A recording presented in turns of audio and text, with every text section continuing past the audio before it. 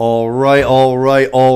What is going on, everybody? Welcome on into another episode of the Cinema Lords podcast, episode number 7.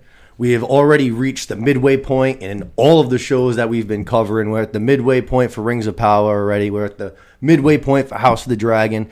We just crossed into the back 9 for She-Hulk. We got Andor premiering today. For those of you guys watching, it's going to be Wednesday. We're recording at night, but so we have Andor premiering today, a 3-part premiere for Andor. I mean, just a loaded episode that we're going to be talking about. Hey, by the way, Andor just came out 86% on Rotten Tomatoes. Ooh, testing well already. I've heard good things. We're going to talk about a couple movies that are in the theater right now, too, that I'm interested in that are also testing well that I'm going to be checking out this weekend. I'll be trying to check out later on this week. But before we start diving into all of our topics, let's introduce who we got today. Back last time you saw him was probably on this side of the table. He made his appearance, showed that he can do it all, but he's back in his normal position on the ones and twos, the human soundboard, Mr. K. Los. How's it going, baby? What's going on? Hey, can you believe it? Already episode 7? Already episode 7. Time's flying. Yeah, if you include the Cobra Kai episode, it's technically 8 episodes. I didn't include that into one of our actual episodes, but and then back with us again, going back to the top of the leaderboards for appearances. Oh. Mr. Luke Klein and Lukey, baby, what's going on? How we doing? Doing good. Thank you for having me back. Of course, man. I told you, halfway point at House of the Dragon. I feel like you're our aficionado of Westeros. What better time to have you back in than right now? And yeah, definitely a big turning point. Definitely. Stuff's going to change a lot here in the back half of the season. Yep, we got the time jump coming next episode. Last one with our young actresses and actors this week. So exactly. A lot to talk about there. Before we get to all that good stuff, I wanted to start today's episode with a couple of show notes. First off, congratulations to my guy Kalos, who just recently got himself a new job, which is awesome to hear. Congratulations, bud. Real happy for you. Thanks, baby. I appreciate that. Stinks for me because now I need to find a producer for the next couple of weeks because he's going to be having some out-of-state training. But we already kind of started to get Seth working a little bit on the boards for the Cobra Kai episode. He's going to be back on Thursday to do that again with us. So we're going to hopefully finish out here this week on Thursday with Cobra Kai. And then on Sunday, hopefully, if all goes well, we'll be here in the morning to do the third part of our 3-part breakdown. And we can clean that all up and finish it off before Los heads out next week to start your training. That sounds like the plan, right? Sounds like we can do that. That's the plan, baby. But we can get Seth some work on the ones and twos. And then I got a couple of other friends that have already offered, too, to try to help out producing. So we're still going to try to keep the same schedule going, you know what I mean? Because the show's, it's really perfect the way we have it lined up right now. So we're going to try to keep it going even in Los's absence. Another thing I wanted to point out is that I made a promise to you guys that I was going to continually try to keep the show updated and improving it all the time. Talked to a couple listeners. One thing I heard was that, they might not necessarily watch all of the shows that we talk about. They only watch 1 or 2. They want to kind of skip the things they don't. Yeah. So if you look, starting last week, it'll be there again for this episode and going forward. If you look right below us in the show description, if you're watching on YouTube, you'll see that the show is broken down into its segments, and you'll be able to have a timestamp right there. And you're able to literally just click right on the timestamp itself, and it automatically skip you right to where you want to be. That's clutch. Yeah, Perfect. Very very simple for, if like I said, if you're not a fan of every single show and you want to, skip to House of the Dragon, bing, you don't have to do it yourself. You can just click the thing. There you go. And then if you're listening on iTunes or Spotify, unfortunately, the description, it's still there. The actual timestamp is there. You just can't click on it. You can't click on it and have it automatically brought to you. You just got to kind of scroll yourself. But, it shouldn't take you more than a second. It's still there. You know what I mean? Yeah, that's nice. Even if you've seen one, saw House of the Dragon, but you haven't seen Ring of Power yet. You're planning on it later, but you can't wait to hear the podcast, hear our take on it. Yep, exactly. Good call. Yep, if you haven't heard, I haven't seen the most recent episode. Yep. Easy to come back, hit the time, bing, bang, boom, you're out. Or if you're like me and you have an extremely short attention span and you can only watch little bits at a time, you can watch absolutely. one section, and then I know right where to go when I want to pick up on the rest of it. Absolutely, yeah, it's an easy way. Just a little thing, like I said, to just try to keep up my promise of just trying to make the show better each and every week. And then the last thing I wanted to talk about, I mentioned at the top of the show, is Andor. We talked about it with Cobra Kai. Right now, the way that the show is going and the way that we're scheduled and everything, there's just no way that we could cover Andor in this show. We've already been going for 2 hours and change every single week. So to try and fit Andor into this would be literally impossible. We'd be going on forever and ever. So the plan is going to be, we have a 3-part premiere on Wednesday, today. So the idea that we're going to do is, like I said, we're going to finish Cobra Kai up Thursday, Sunday, along with today's episode. Next week, we're going to do our regular episode again on Tuesday. And then on Thursday, we'll be doing again another bonus episode, a second episode, and we'll be covering the first 3 episodes of the Andor premiere. Which I've also heard that the first 3 episodes of the Andor premiere are almost like, it's like a story in itself kind of a thing. Like, they all go very much together. That's why they decided to release it that way. Nice. How long are those episodes? They're like in between 30 to 40 minutes. I think there's a couple that might even go like to 42, 43. Damn, that's like a 2-hour movie. Those 3 being together like that. That's sick. Yeah, they're all pretty good length. We have 12 episodes coming. So, like I said, we're going to do that first 3-parter. That'll be out on next Friday. And then I know at that point, episode 4 will already be out. But I think the plan, and to just not be doing too many shows and too much, I think what we're going to do is we're going to wait for 4, 5, and 6 to release. We'll do those in a separate episode again, a bonus episode where we'll cover those 3 episodes of Andor, 4, 5, and 6. And at that point, our other shows, She-Hulk and The Rings of Power, will both have ended. So then we can slide Andor right into one of those spots going forward on the regular show for the next 6 episodes, so the whole second half of the season. So it's going to stink for those 2 episodes. We won't really get to talk about them for like 2 weeks or so, but who cares? I think it's just the best way to do it. You know what I mean? Just to not be coming in here for 20-minute episodes and stuff like that. It's hard to find people and all that. I think that's just the best way to do it. But with all that, I say let's start talking about some of our topics now. Like I said, I wanted to start off at the movie theater. It is finally Don't Worry Darling week. And boy, oh boy, am I still excited as shit, even with all of the chaos amidst, even with the bad reviews. Because like we said, even if it's a total dumpster fire, that's entertaining as hell to me. Must see. You know what I mean? Exactly. When you have this kind of a crew, this kind of a movie, this kind of budget, everything. Like I said, Warner Bros. It's one of the last 2 Warner Brothers movies. They had to push everything because they're about to go bankrupt. And now this movie's looks like it's going to be on flames. I'm not going to lie. I hope that movie is a bag of ass. I bet you're more excited now, though, than you were before. You know what I mean? With all this chaos surrounding it. Absolutely. I mean, I still have I still hope it's going to be good. I'm still going in with a very open mind. I'm still going in with somewhat not high expectations, but somewhat high expectations. Optimistic. Yeah, you know the critics.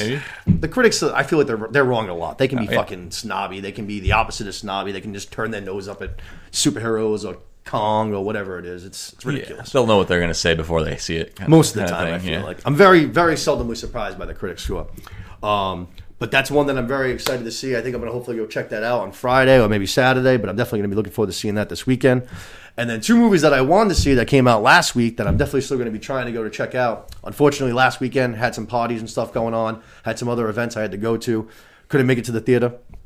But 2 movies came out last weekend that I wanted to see. One of them is Pearl, which I don't know if any of you guys have seen X. I know Los, you saw it with me. Yeah.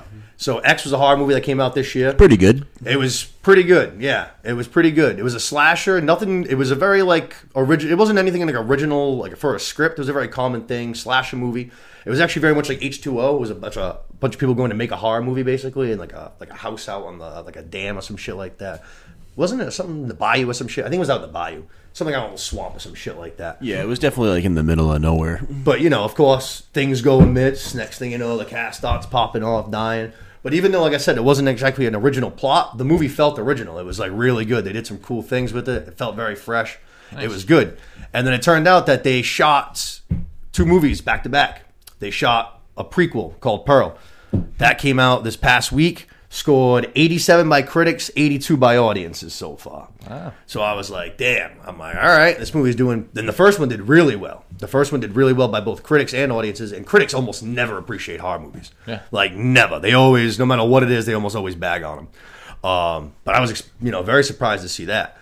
So I definitely want to go check that out. If you guys haven't watched X, like I was just saying to Luke, I definitely suggest checking it out. If you're into horror movies, it is that time of year. The spooky season has arrived. You're a big Halloween guy, I know. You're getting jacked up. I am. Halloween, October's right around the corner. I'm going to be doing a Halloween party. I just found out. I'm very, very excited. Nice. We got some things for the show in the works too for Halloween. That's going to be fun.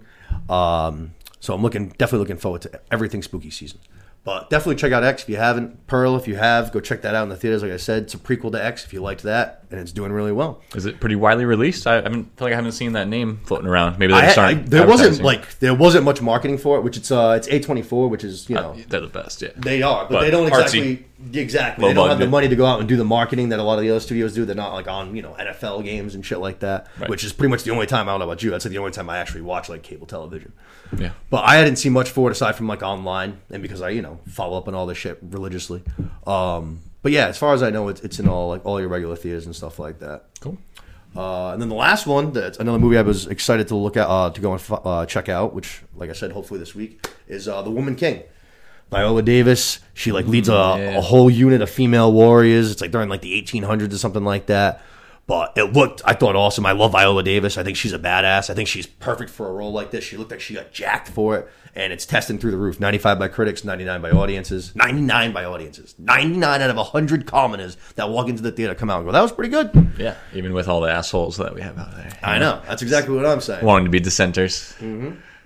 That's good to sign, baby. But Los, thoughts on any of those? But you're my usual go-to movie. Yeah, I want to watch Pearl. You said that's in theaters, correct? Yep, came out last week. Yeah, so I'm trying to go see that.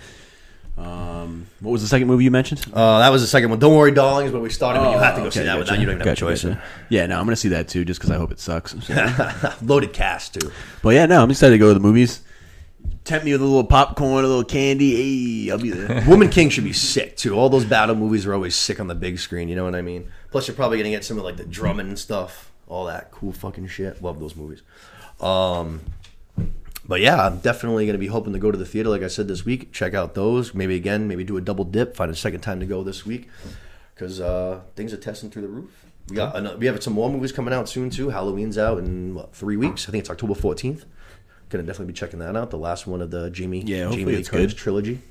Hopefully it's better than the second one, for the love of God. Yeah, because this is going to be Jamie Lee Curtis's last movie, right? It's the last ride, yeah. So it better be good. If it sucks, then that's just a terrible way to end your legacy, Especially that's how she pretty much got famous, no? Oh, yeah, definitely. She became the Scream Queen from that, you know what I mean? I was going to ask, was that one of her first things? Yeah, she was real young. 18 or whatever. 17 or 18, something like that. Yeah, you gotta finish it through with a banger. A banger, yeah. Especially with how the first part of this new trilogy was really good.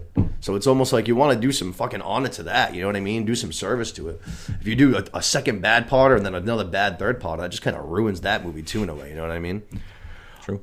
But, go head down to the local theater, save the theaters, go. A lot of good things out right now. Check it out. Before we start going into our rundowns and stuff like that, got some recommendations for you. Last week I left you guys hanging. I didn't have any. Nothing I really, really wanted to dive into at all. But this week decided to just stick with my spooky theme. I actually already mentioned X. That's a free one for you. And then the other one's technically a 3-parter, the Fear Street trilogy on Netflix. Came out last year. I really, really, really, really enjoyed at least 2 parts of it. Still liked the third part. But one of the few examples where I feel like the sequel, the second part of it, is the strongest of the 3. Not very often that you hear that. But you'll see some people in it that you'll recognize, especially if you're a Stranger Things fans. Maya Hawke, Sadie Sink, they're both in it, part 1 and part 2. But basically it takes place around the same couple of 2 or 3 main essential characters. And they find out basically that, it starts off in 1994 is the first one. So it's Fear Street, 1994, 1978, and 1666. Okay. And basically you find out in the first, where we open up in quote-unquote present day, which is 1994. And these characters basically live in a town where shit happens every, say, 30 years or so. They say, someone goes crazy, basically. There's all these stories throughout history. Mm-hmm. So basically, a lot of people rumor that, the town is possessed and stuff like that. It kind of thing. Exactly. Yeah. So, of course, it's now the 30-year reunion, so it's time for things to stop popping off again. And who gets involved but our new characters that we just met. And basically, they go out on this huge multi-year, like I said, it's 1994, 1978, and 1666. I don't want to give too much away, but they have to basically keep traveling throughout and hearing about these different tales throughout history that happened in their town to try and figure out how to save the town from the curse. Dang. But I like that kind of untread water, stuff that's never been done before. Yeah, like I said, they're slasher movies. They're a good time.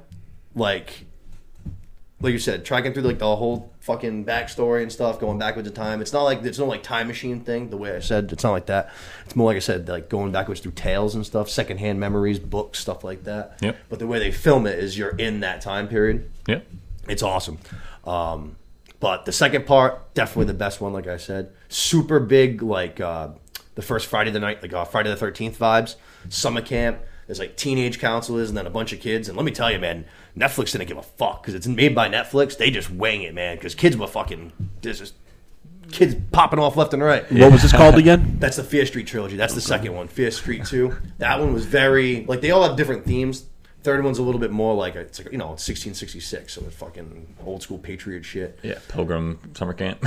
Yeah, but it's all, you know, very religious and shit like that. And then the first one in 1994 is the most, like I said, it's most modern day, but not like a lot of nods to 90s nostalgia and stuff like that.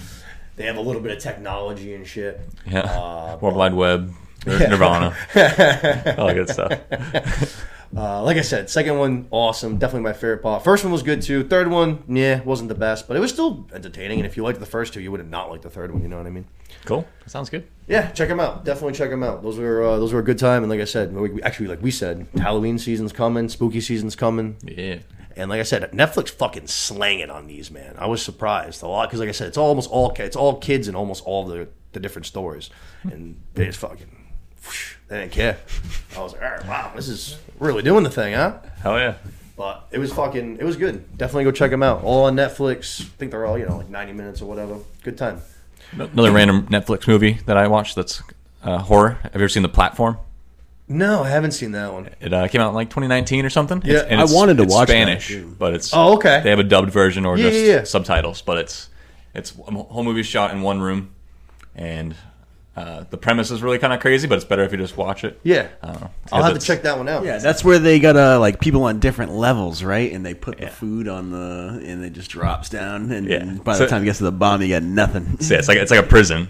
But it's also like a social experiment kind of thing. Oh shit! And so there's enough food for everybody at the top, and there's this tray of food comes down through the middle of every cell and down through this like tunnel, this elevator shaft. I got you. And dummy system. Yeah, and every month also you change what floor you're on, and so it's just like a big. Oh, okay. So like whoever's above just hates who's below them because whoever was above them before hated them. Yeah. That's like the social. So hostile with each other, and like if they actually work together and like figure out how to run a society and like. And that's a movie, right? You said. Yeah.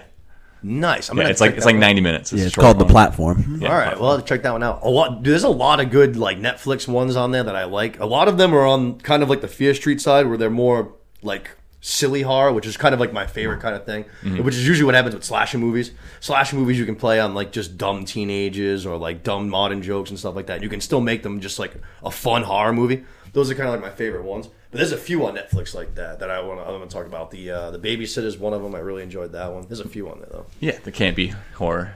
Yeah. I'll definitely have to check that one out. The Platform though. There we go. Recommendation from Movie Klein, ladies and gentlemen. I'll have to check that out for sure. That sounds very interesting though. Sounds like it reminds me of that Squid Game show. Fucking that dummy system thing. Yep, being put through their thing. Yeah, their experiment. Very interesting. I'm gonna have to check that one out. I'm always looking for more horror stuff at this time. I feel like I fucking literally am just like Googling like good horror movies no one's ever heard of. Yeah. Because anytime you go to like any of the platforms, like any streaming thing, and you go to like horror, it's all shit. Like at least for me, it's shit I've seen like 50 times. Like I've seen all of them over and over and over again. Yeah, you're an enthusiast. You've seen the top 200 horror movies a couple times. Yeah. So like me and Steph are always just like, she's like, she'll send them to me like new ones, and like I'll look at it and I'll be like, all right, let's go, let's give it a shot. Yeah, we watched one the other night actually that I kind of liked. I don't think you and Steph liked it too much. I can't even. It was a weird name. What was it? The Wolf of something Creek or something like that. Yeah, The Wolf of Snow Hollow. Oh, there you go. Yes, thank you. That's what it was. The Wolf of Snow Hollow. That movie stunk. I kind of enjoyed it. I don't know. That one had some weird humor to it. It was like a horror movie mixed with dry comedy. It was kind of weird. Yeah, well, I looked up after the fact and I saw the movie had a $2 million budget and the director was also the main character. You know what? I changed my mind. That was a way awesomer movie than I thought it was. That makes me like that movie way more. That's sick. I had no idea. It doesn't surprise me, though, that you say that, because it's not like a fucking, like a big, action movie with explosions and stuff like that. No. With only $2 million, though, I don't know what fucking cameras or drones or whatever they were using. That movie looked really cool. They get a bunch of beautiful, like, scenic views of whatever, like, it's in a winter town, you know what I mean? It looks like, I don't know, Alaska or Colorado or some shit like that. But they do a lot of cool, like, mountain view shots. It looked very pretty. You know what I mean? Pretty impressive considering the budget. $2 million, yeah. It had to be, like, one of those drone things. Still not my favorite movie, to be honest with you. Yeah. Speaking of not my favorite, let's get into our show reviews for the week. And we're going to start off with She-Hulk. Ooh. Was my least favorite record scratch. Can you hear a pin drop in there for a quick second? Definitely my least favorite episode of the 5. I don't want to be too hard on it because I have liked this show so far overall, you know what I mean? But boy, I don't know, man. Something about this episode just left a bad taste in my mouth. Not even just what happened in it and it being kind of a snooze fest, but I swear, Seth actually texted me and Kalos and mentioned that. He goes, is it just me or is the CGI getting worse? And I was like, dude, I don't know if it's just that I don't like this episode or I was blind to it before this episode. I was like, you're right, though. This does not look good. Yeah. There's a scene where she's sitting in her office and it looks terrible. She just looks like a green person, basically. It looks just like if they just like color painted you with green and then just shoved you in like the scene. I did notice. I think it was episode 2, if I'm remembering correctly. But she walked into her office in one scene and she literally looked like a box, like walking in, and the CGI was so bad. I was like, oof. I don't know. I don't know if it's the office scenes because that was the office too. Something about that office and the suits with I don't know. Yeah, maybe it's the suits. I don't know. But I noticed it this week especially after Seth said it. I watched it again today. Like I said, definitely my least favorite episode. I don't know if it was just the fact that there was no cameo from any outside characters. It was a lot in the courtrooms. I don't know. It didn't progress the story at all, which I know this is supposed to be like a sitcom-y show. We've mentioned it a bunch of times, but this is episode 5. It's a 9-part thing. You would think at some point there's going to be some sort of a little bit of a story developing with a villain or something at this point. Some season-long arc that we're going to get a payoff for. Right. Yeah, something. And in season 5, we're still just like, this one, we said last week was a filler episode. This felt like a way bigger filler episode than last week's did, no? This would be the perfect episode to put Wongers in, you know? Yeah, man. This episode missed fucking Wong and Madison, man. 2 ends, 1 wide. It's not what you think it is. Don't forget it. That girl was hilarious. She was fucking great. Your take on her made me like her even more. Just because you liked her so much. Oh, man. Yeah. She was just the perfect representation of just like the drunk white girl. She was so perfect. Funny. I loved her. All the drinks at the end. Yak milk and vodka.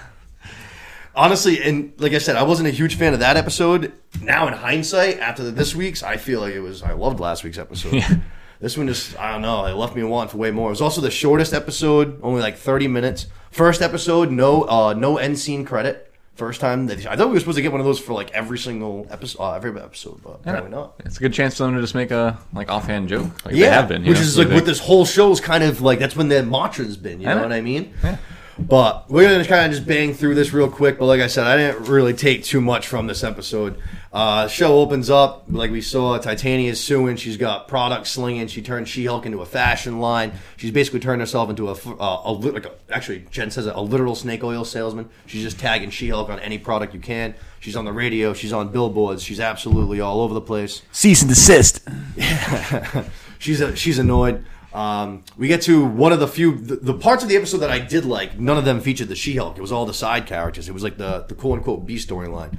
But I found out both of their names, by the way. Pug is the actual attorney, and then Nikki, which is, I can't believe it's fucking my name, basically. I can't believe I didn't realize her name was Nikki, is the paralegal. I just keep calling her the paralegal episode. She's got my fucking name. Yeah. But they're at the office. Pug comes over to her, asks, hey, you mind helping me with a favor? Let's go score the new Iron Man 3s that Lowe's thought was very funny that we saw in episode. I think 2 that was. I'm trying to cop those too. Yeah, you get the new Iron Man 3s out, which is a great idea. That I'll say. That's one thing that Disney should probably get popping on, because that sounds like an easy way to turn some cash. You know what I mean? Yeah, the Starks. Hell yeah. Get some different color schemes going and stuff like that. I'd buy a couple pairs. Oh, yeah. He also, so basically says, favor for a favor. Nikki says, do you happen to know anybody that can make, like, clothes for a superhuman or a supersized person? He goes, yeah, I know someone, the Drip Broker. That made me laugh, not gonna lie. Funny-ass name. They end up going to a boba cafe in search for the Drip Broker. And basically, this guy that's working the boba station is just like, bro, what the fuck you guys talking about? And he's like, I sell bobas here, you know what I mean?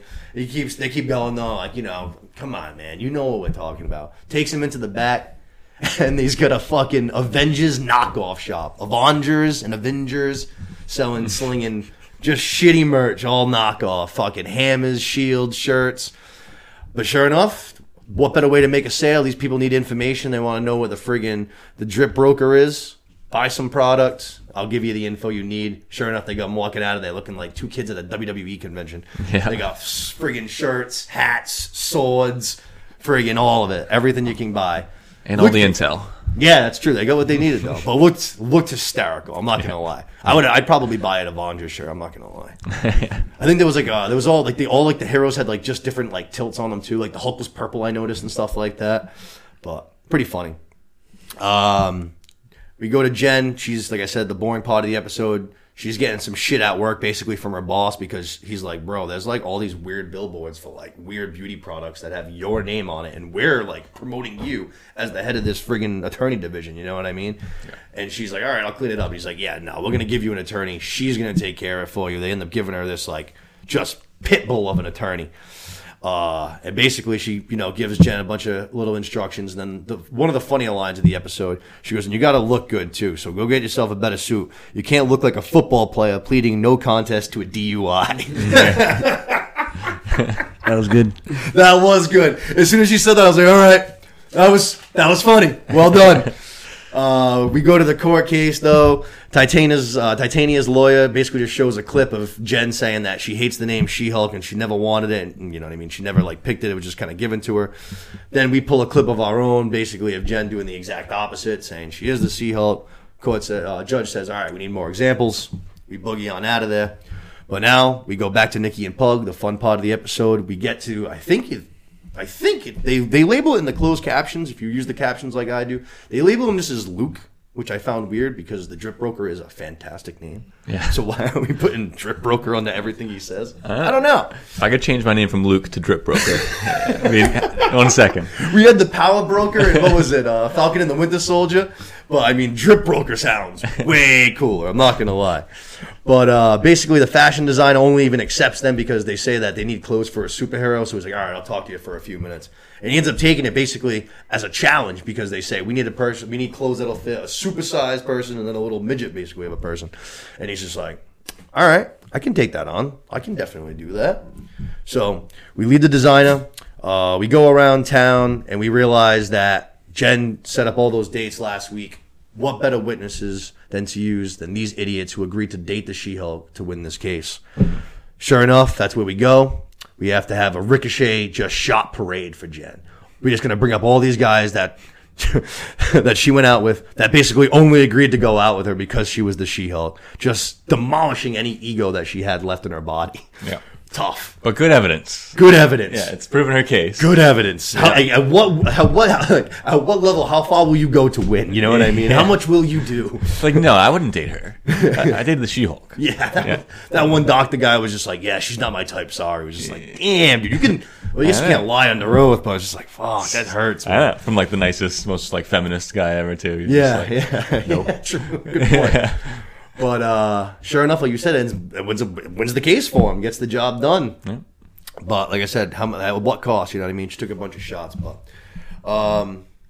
basically, we go from there to the end scene, which the end scene was the only real takeaway from the episode for me, in my opinion. We go back to either Luke or the Drip Broker's house, whatever it could be. Jen's gonna go pick up her clothes now that we spent some time away. All right, our suit's done. He gives her the suit. She's trying it on. We don't see her costume yet. We're going to save that for next week, which has been a very common theme in these Disney Plus shows for ending episodes of people getting costumes and not showing them and then doing that the next week. That's already happened a few times now. Falcon and the Winter Soldier, actually, again, another example. Playing dirty with us. Yep.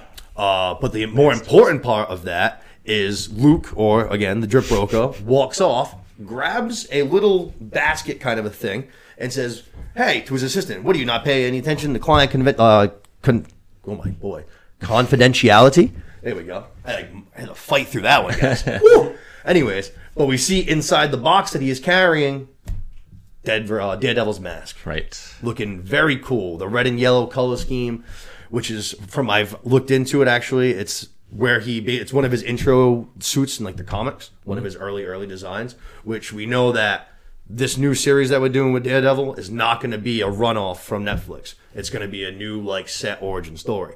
So what better time to, you know what I mean, set up with a new costume, go to the origin of the comics. And we know that it's going to definitely be a little bit more playful in this because it is in the Marvel and Disney and all that. He's probably not going to be the same, like, you know, brooding blackness with a friggin' just a cloth around his eyes. I mean, I guess they could. Right. You know, they like to market that stuff to kids and stuff. You know what I mean? The costumes and all that, action figures. He's one of the more adult superheroes, though, right? Definitely, yeah, for sure. And then also, didn't he get some screen time in one of the Spider-Man movies? Right? You mean his first appearance in Spider-Man: No Way Home? He played not as Daredevil, but just as the attorney Courtney Cox. Yeah, catches a brick that gets thrown in the window or something. Or Yep.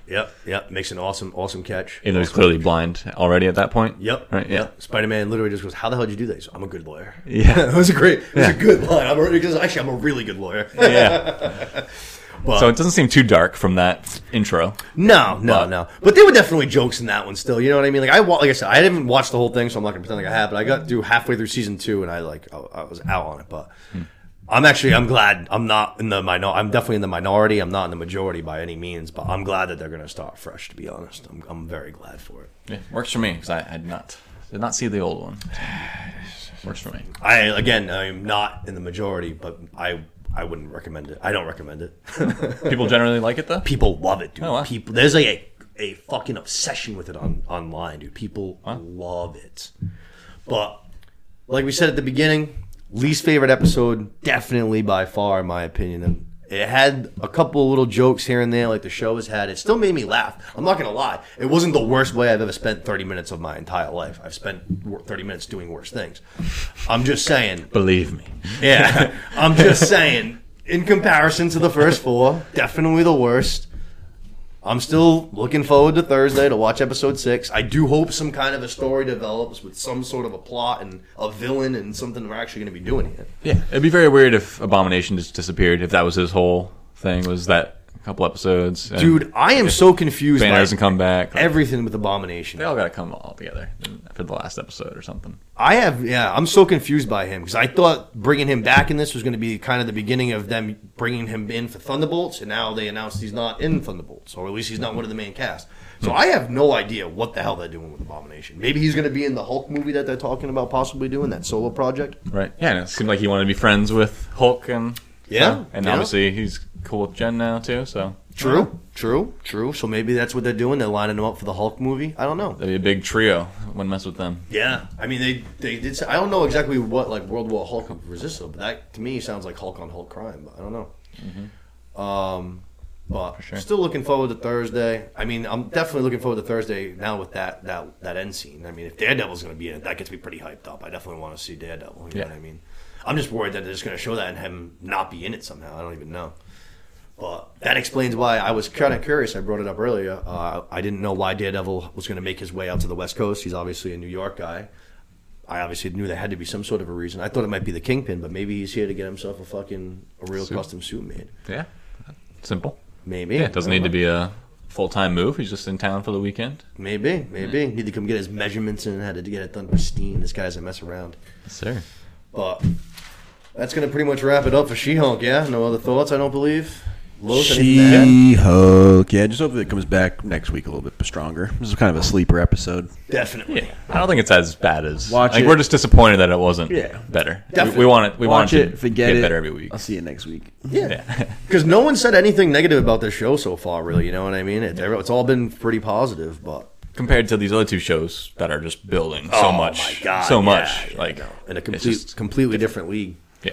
But who knows? Let's see where Andor's going to fall in on all of this, too. Let's see if it's more of a She-Hulk or more of this. Saying big things, man. I don't know a ton about it. It's a spin-off of a Rogue One Prequel character? to Rogue One, yeah. It's Cassian Andor, the pilot. Gotcha. Yeah, so it's his it's like his origin story, basically. But it's supposed to be very, very grounded. Like in a lot of scenes, most of the time they say like you wouldn't even really know you're like in a Star Wars show most of the time. I was going to say like they aren't going to bring in any cameo kind of stuff. Like a lot of the characters from separated. Rogue One are in it again. You know what I mean? Yeah. but like there's not gonna. They said as far as Easter eggs go, there's no fan service in this show. The director even said as much himself. Like he literally came out, he said there is no fan service in this show. He's like, I wanted to tell a story about like the fucking little guy in the galaxy, basically, like the shit people that like work as janitors and fucking, you know what I mean? That like work, wherever, the gym, fucking. If there are gyms in Star Wars, Yeah. I don't know, you know what I mean? The movie theater, you know what I mean? He wants to tell a story about the little guys, basically. Cool. And because they are still affected, obviously, by the rebellion. You know what I mean? Yeah. So And going all in with that type of storytelling too is a good test for them to see. Definitely. Like, they aren't sort of telling a story that's sort of not related to Star Wars. They're fully testing it out with in universe, but no relations to old media. Right. And then Which I think they if need that to works, do. Like it's enough of the Skywalkers. It's like do something original. Yep. Do something fresh. It's a huge galaxy. We're talking about like millions of planets and Star anything Wars. space wise, you put Star Wars on it. Exactly. It's gonna do good. You know what I mean? People are gonna tune in to watch it. Yeah. So definitely looking forward to that. I'm not gonna lie. Looking very very forward to that. That's tomorrow, man. Yeah, I didn't know that was 3 parts tomorrow, baby. 3 parts. Or today, for those of you watching today. It's on, like I said, Tuesday night for us. But from there, let's go to Rings of Power. Let's do it. Rings of Power, baby. I really liked this week's episode. And you know what? I'm going to be honest. I heard a bunch of, on Friday, bunch of things on Twitter, not like spoiler-wise, just like, this episode's really, really good. This episode's a banger, da-da-da-da-da. Really hyping this episode up. Mm-hmm. So I'll watch it on Friday. And I was a little disappointed in the moment. I'm not going to lie. I was a little disappointed in the moment just because there was so much hype around it that I saw during the day. Even a couple of people texted me. I think Seth was one of them. He was like, a bunch of good things about this episode. Yeah. So I got all built up all day long, you know what I mean, at work. And then it wasn't quite that good. Rewatched it again today. Liked it a lot more. I really, really, really, really enjoyed this episode. I don't know if it was because I knew what to expect this time going into it. Yeah. But I was just very attentive to everything. I feel like there was a ton of little details that they sprinkled in, little clues, tidbits. Yeah, seems like it. You maybe were just really pumped up for all the excitement. You thought they meant it was going to be high action or something, Yeah, definitely. There's something to that. It's more high story. Yeah. When people say that, that is definitely what my mind goes to. You're absolutely right. I think of boy, battles and yeah. See some shit. Yeah, especially with like the way we like left off last episode with this introduction of this new Adar guy and shit. I was like, oh man, she's gonna pop off. What are we gonna do here? What are we gonna do here? Obviously, Hallbrand's in jail and stuff. I'm like, maybe we're gonna bust him out. Like, who knows? Things are gonna stop popping off. But we didn't get all, like you said, not all the action, but a lot of story, and it was a good, strong episode. I thought, really, really liked it. I agree. Yeah. Again, some awesome visuals this week, which again we've been saying, which is definitely where to go. Amazon put so much of that money into. You can just see it. So many cool, like the scene actually to open up the episode. Yeah, that was intense. Looked sick. Looked wicked cool. I was like, what the fuck is going on? But actually, let's get into it. Let's start with the beginning of the episode. We open up. I say we think because we find out very quickly it's a dream, but the queen is hosting what looks like a fucking group baptism, basically. She's got like 6 newborn moms with their kids. She's blessing them and all that. All of a sudden, storm starts stirring up, wind like crazy. Fucking sounds like the whole world's about to end. The white flowers from the white tree, the little leaves, they're flying around like crazy, which looked very cool, like I said. And then we see that fucking... The waves have come for Numenor. Fucking twice the size of a mountain, just massive, about to swallow the entire island whole. Yeah. And like I said, the queen wakes up, and it turns out it's a dream. Or is it more than that? Right away, you're kind of like... It seems like it really rattles her, and it also doesn't seem like it's the first time she's had That's exactly what I thought. The dream, yeah. That's exactly what It seemed like she'd seen this movie before. Yeah. It's like, not this again kind of thing, yeah. And we mentioned that last week she just has that one quick line. She said, the elf is here. She says, tell your father. And it was kind of just like, what the fuck does that mean? Right. So she's being very... She knows something. We don't know what it is yet, but you can tell that this girl, she knows some things. This queen's up to something. Right. But like I said, awesome visuals. Looked so fucking cool, man. It was intense. Yeah, like the wind coming first. I don't know if that's from the water literally pushing all the wind out of the way before the water gets there, or just epic. Reminded me of that 2012 movie. You ever see that? Yeah. Well, a pretty lousy movie. Awesome visuals. Yeah. Movie looked sick. Flooding 70 floors up New York City. Yeah. The movie looks sick. Yeah. That's one thing I'll say about it. I have no problems on that end. Yeah. But yeah, no, that got me very excited. And right away, I was kind of thinking of what Lo said to me. He said, "What is Numenor?" A couple weeks ago. What is Numenor in Lord of the Rings? And I was like, I don't think it's not a part of Lord of the Rings. And I was like, there's got to be a reason. I was like, maybe the fucking waves are going to come for Numenor. You know what I mean? That was another thing in my head. I'm like, oh, shit, maybe this is why I don't know it from Lord of the Rings, because it's going to be taken out by a big-ass wave. Right. But crazy way to open it up. And then we go to, we're still in Numenor. His name is Pharazôn, which I had to go and look up. But he's that chubby dude with the long hair that we were introduced to last week. He's walking through the city. He's with his son. He's giving him a little bit of knowledge and stuff like that. And all of a sudden we realize that there's a big gathering of people, kind of a little bit of a riot, ruckus crowds going on. And basically the people are stirring up. They're all upset about this fucking elf being here. This guy goes up in front of the crowd and delivers a real good speech. Really rallies the whole crowd together. You can tell he's got away with his words. Basically says, hey, Numenor is going to stay a land of men, man. No elves are going to be here. As long as you guys believe in me and follow me, I'm going to keep this place a place where men can strive, basically. Yeah, kind of challenges their pride. Like, hey, we're the guys who did all this awesome stuff. And That's right. You think that one little elf is going to mess us up? Like, come on. They've been there for however many thousands of years now, you know what I mean? There's no time to stop collapsing on ourselves right now for no reason. But like I said, I got a real sense that this guy might be a bit of a problem as soon as this, because when you can rally the people like that, it doesn't matter if you're a great fighter or any of that stuff. You can rally the people. You can do a lot, man. You have a lot of sway. You know what I mean? For sure. I don't know if you noticed he had like all those badges on his chest. I too. did notice that. Was that the crests? So it's the same thing that Hallbrand needed? Hallbrand went through all that shit to get one of for the Smiths. Yeah. And so that one thing was so valuable. So yeah, he's mastered all these civil duties basically throughout.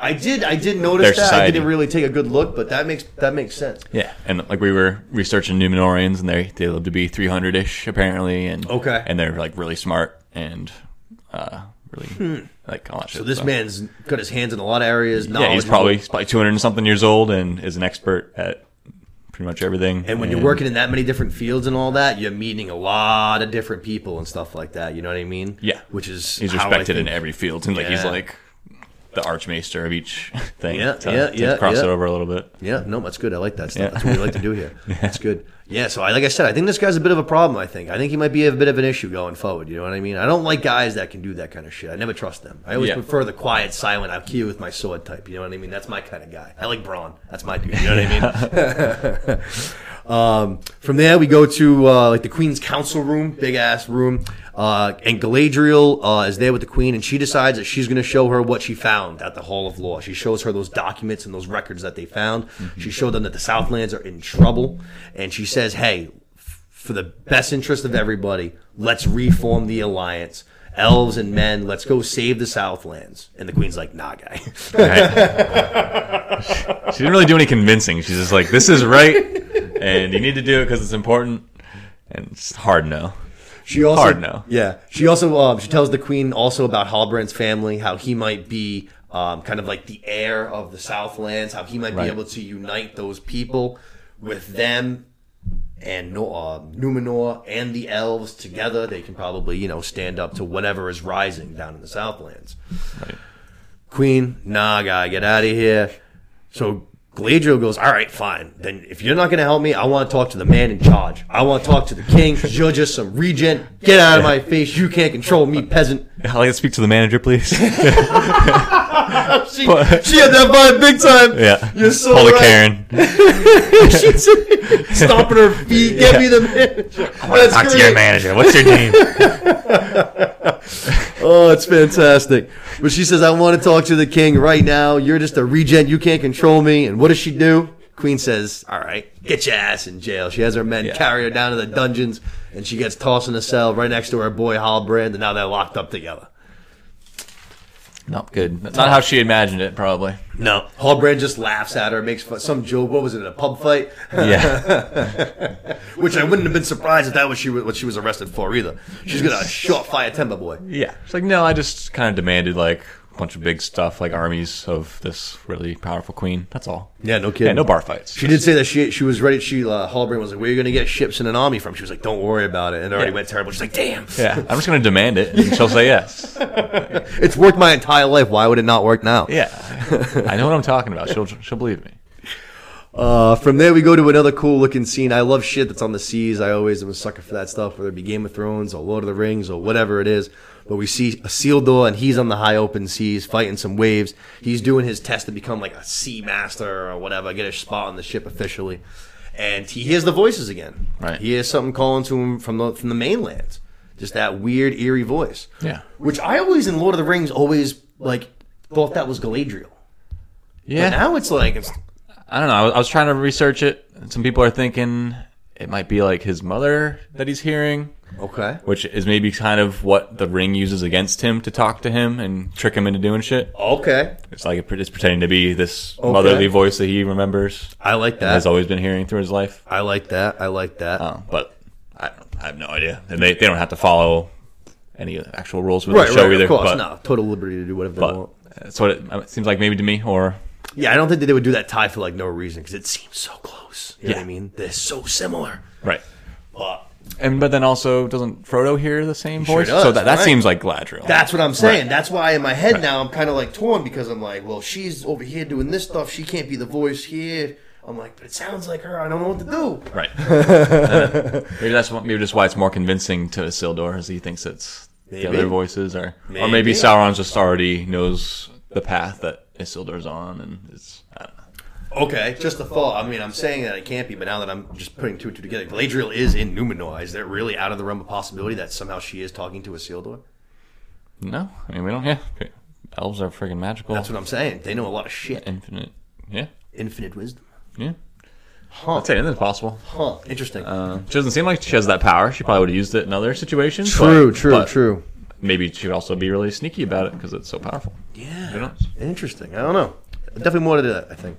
But basically, like I said, he's on his little sea test. He ends up letting go of the rope, and the Seamaster thinks it's intentional, it seems like. He's like, I've seen you do this a billion times. Like, if you did that, it was because you intentionally did that shit. And what does it do? It gets him fired, but it doesn't just get him fired. It gets his two boys fired, who had nothing to do with any of it. They get tossed off the ship, too. Yeah, that's bullshit. Shitty situation. One of them looks just like Dwayne "The Rock" Johnson, just like a younger version. Which I thought that right away. There's like some show, I haven't seen it. It's on right now, I think, or maybe the first season just ended. It's called Young Rock. But it's about like The Rock growing up and being in wrestling and stuff. I was like, this guy should have played him. I was like, he looks just like him. That's a clone. Give him a haircut, give him a tattoo on the arm. That's The Rock, baby. But basically, I gotta look at him again. I didn't catch it the first time. Oh, I look just like him. But he ends up kind of calling out Isildur, dude, what the fuck? I spent my whole life working for this, and you just fucked up and got me tossed off the ship. Now what am I going to do? Like, that's what I've been doing my whole life for, you know what I mean? And he didn't even earn his spot there either, like Isildur. He just... Right. He was given because of his dad. And, yep. You jump the line to get on this thing, and then you get me kicked off when this is all I ever wanted to do in my whole life. Yeah. Shitty situation. Thanks, bro. Yeah, shitty situation indeed. But from there, we go to an awesome scene. We left Arondir in big trouble last week. He was in that orc cave, and we had this new big bad walking in, Adar. No idea who this guy is, but we're going to meet him right now. He walks on in, and my first thought, he's an elf. Holy shit. Right. But God damn it, man. He must have been a UFC fighter in his early years because he's got the meanest cauliflower ear I've ever seen in my fucking life. Yeah, and just general scars everywhere. He's all fucked up. True. He was beat up. He's been through some shit. But, dude, that ear is maybe awful, maybe man. torture-y stuff, right? Maybe. Torture-y scars. Yeah, you never know. It could have been. But he walks through the camp, all the orcs like bowing down, worshiping the guy like he's, the fucking king of the goddamn world. Yeah, so much respect for him. Definitely. And they have an orc that's been wounded, that's like dying kind of on his last breath. And we see something that we've definitely never seen before, but we see some real sympathy and sorrow for an orc. He's like bends down, kind of gives him like a last rites kind Yeah, of maybe thing. like religious a little bit. Which Yeah. you wouldn't think orcs would have a religion of any kind, but No, probably not. whatever that was, I don't know. Seems ceremonial. They were talking, they were kind of chanting in some little language occasionally. I think it said the black language, I think it said in the captions, or the black tongue. Yeah, it sounds familiar. Something like that. I love watching with captions, man. You pick up so many little things watching things with captions, you know what I mean? For sure. But he ends up basically shedding a tear for this orc, you know what I mean? And then shows him mercy, stabs him, you know what I mean? I thought for a second he was going to heal him. I thought he was going to pull some fucking little voodoo and heal this guy. But ends up putting him down, very merciful. Then he goes over to fucking Arondir, who's sitting there watching the whole thing. He kind of just got shooting the shit with him. Says, hey, dude, where you from? Arondir tells him. He's like, oh, yeah, I've been there before. That place is awesome. Yeah, by the river? Down by the river. Down by the river. On a hill. Lives on a shelf. But Arondir's kind of just like, dude, who the fuck are you, dude? The orcs are worshiping you. You're like putting this guy down. You're being cool to me. What is going on here?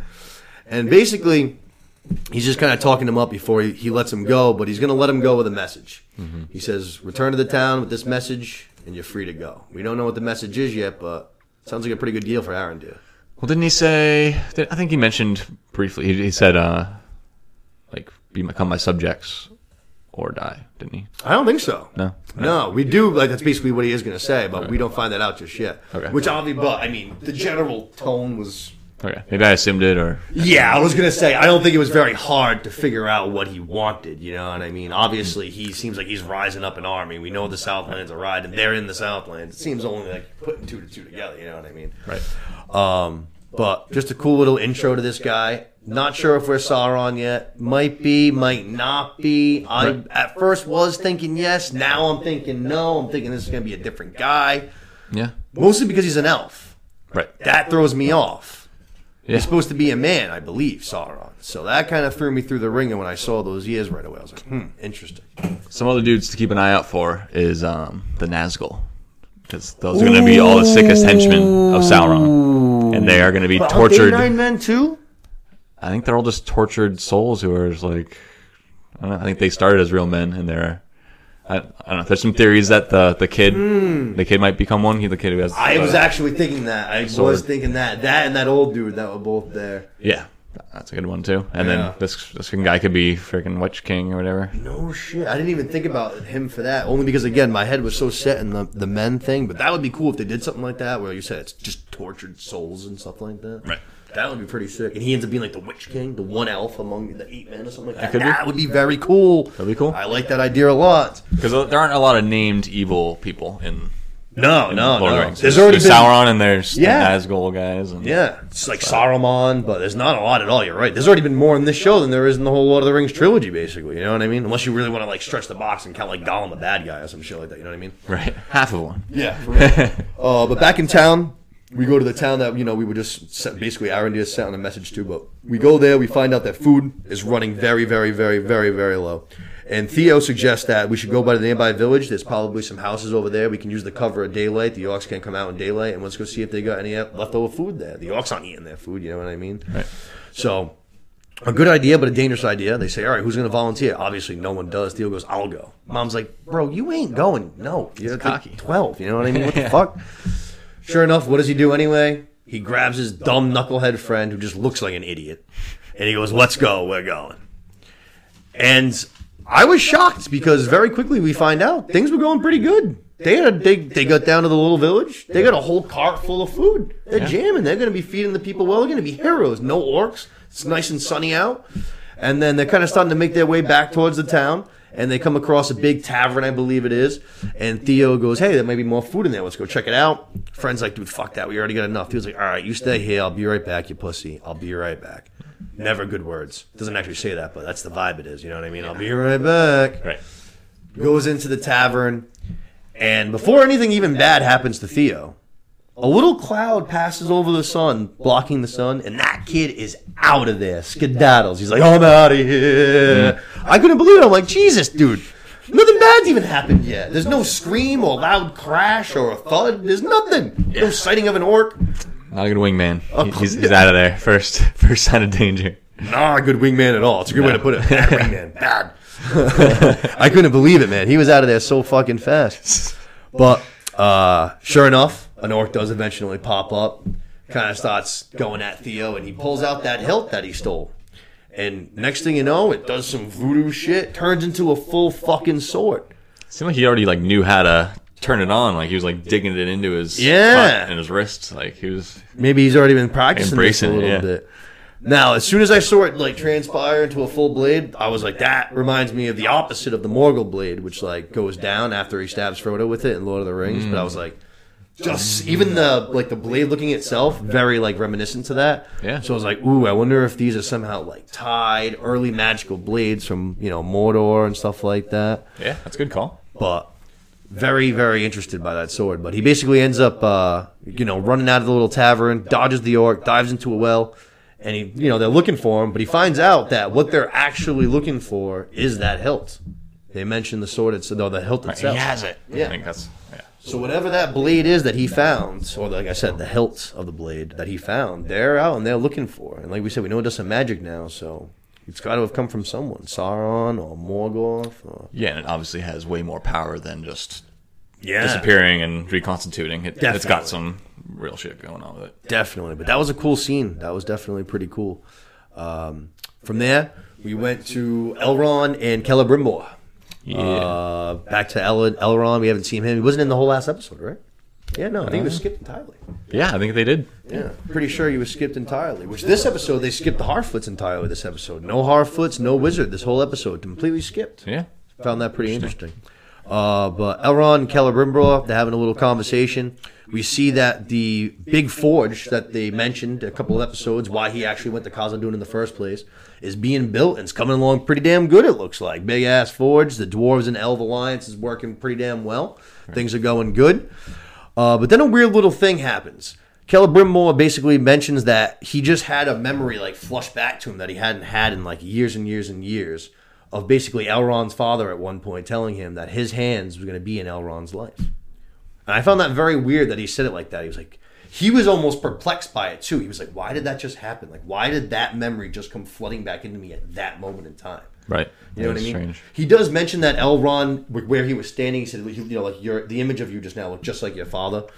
But you look just like your father. That's something different than I don't know. He looked very what kind of almost just happened? Why did that just come back into me like that? Interesting, yeah. You know what I mean? It seems like there's maybe some magic in the mountain too, the way they sing to the stones, and it has a mind kind of thing. So maybe the mountain is giving him some visions, or we finally got the singing to the mountain. That was cool. Yeah, maybe the mountain is planting or calling on these memories, or something. Maybe. I don't know. Yeah. I just took it. I guess it's just I imagine that part, that this moment, that when his hand's going to be in Elrond's hands, got to be coming soon, probably. You know what I mean? Yeah.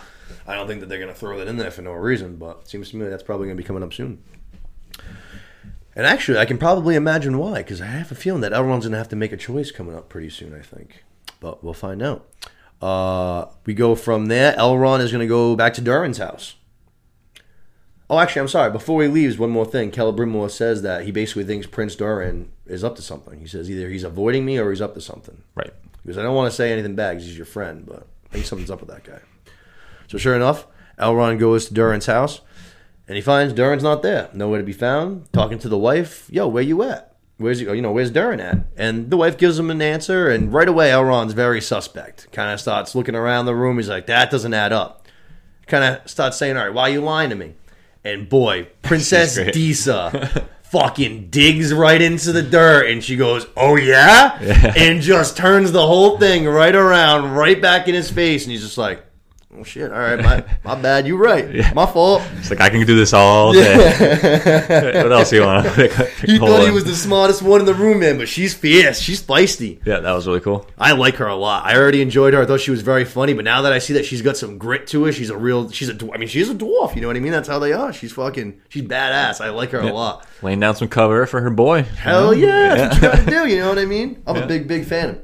But basically, like we said, accuses her of lying. She gets out of it. But then we go down into the mines. She's talking to Durin. Turns out she was lying. He's spying, not Prince Elrond, Elrond's spying, overhearing. And it turns out that Durin's... Using those elf ears. Yeah, using those elf ears. And it turns out that Durin was down in the mines, and they're making real progress down there. Right. Still mysterious what that progress is towards, but... Yep. Yeah. But at least now Elrond knows where he's headed. He heads down to the mine, uses some dwarven magic, some knowledge that he has, which shows that he must be pretty tight with these guys from back in the day. You know what I mean? Durin must have showed him a lot because he knows all these little secret passwords and shit. Oh, yeah. You know what I mean? He says some weird phrase, knocks him shaving a haircut thing. Yeah, it was very strange. I was like, oh shit. I was like, these guys are tight. Okay. Yeah. Sure enough, gets down to the mine, and who comes on but Prince Durin. And Durin's like, I fucking knew it. You're a spy. I knew you were here to find out about this fucking mine. Mm-hmm. And Elrond's like, bro, what do you mean? Like, I'm not here for any mine. I don't know what you're talking about, dude. Yeah, well, I could just tell you were hiding something, and I needed to know what it was. Yeah, he's like, I don't like. I didn't. Not cool either. I didn't know you mentioned the mine, so I came down because I came to visit you, and your wife gave me some weird explanation, and it turns out I was right. But a cool scene, not cool scene, but a cool moment here. I thought that might be something. Actually, you just mentioned the mountains, maybe whispering something to them.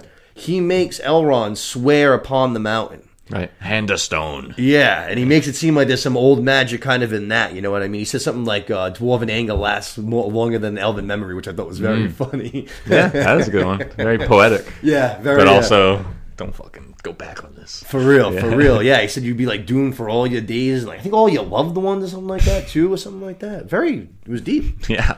But the curse. Yeah, it was deep stuff. But Elrond, he was swore upon the rock. And sure enough, Durin shows him that they found this new material down in the mine. And what is it but mithril? Yeah, pretty cool. Yeah, we saw it in Lord of the Rings. Frodo is given a mithril chainmail suit from Bobo that saves his life 2-3 times, at least in the Lord of the Rings series. Yeah. But it looks super light, super strong. Yep. What is it? Yeah, light as a feather, strong as an ox. Yeah. I love Bilbo. I fucking love Bilbo. Oh, man, I would have chilled with him so much back in the day. But anyways, basically the discovery of mithril. And he kind of says, this is going to put us on the fucking map, man. This is going to change the game. This is more valuable than everything. Gold, silver, whatever. Mm-hmm. And he even gives a little piece to Lord Elrond. Gives a little piece for their friendship, basically. You know what I mean? Yeah. Pretty cool. Yep. And I'm pretty sure at least one of the rings that they forge, like as the rings of power, is made of mithril as well. No shit. So maybe that piece. That would make sense. Cool. One of the elven rings. Be kind of a like oath to each other kind of way to, because he said it's a symbol of their friendship. So he said, right. So that'll always be their friendship between elves and dwarves. It was like a good little rock. I feel you can chisel that out and turn that into a ring for sure. Yeah. But that sounds pretty cool. We'll see. Like I said, I'm doing some Reddit dives on this stuff, but there's some cool things to think about. Yeah, I did a couple myself for the first time today, actually. Some stuff on YouTube and Reddit, just kind of trying to get some more background knowledge and stuff on things that I was kind of up in the air about.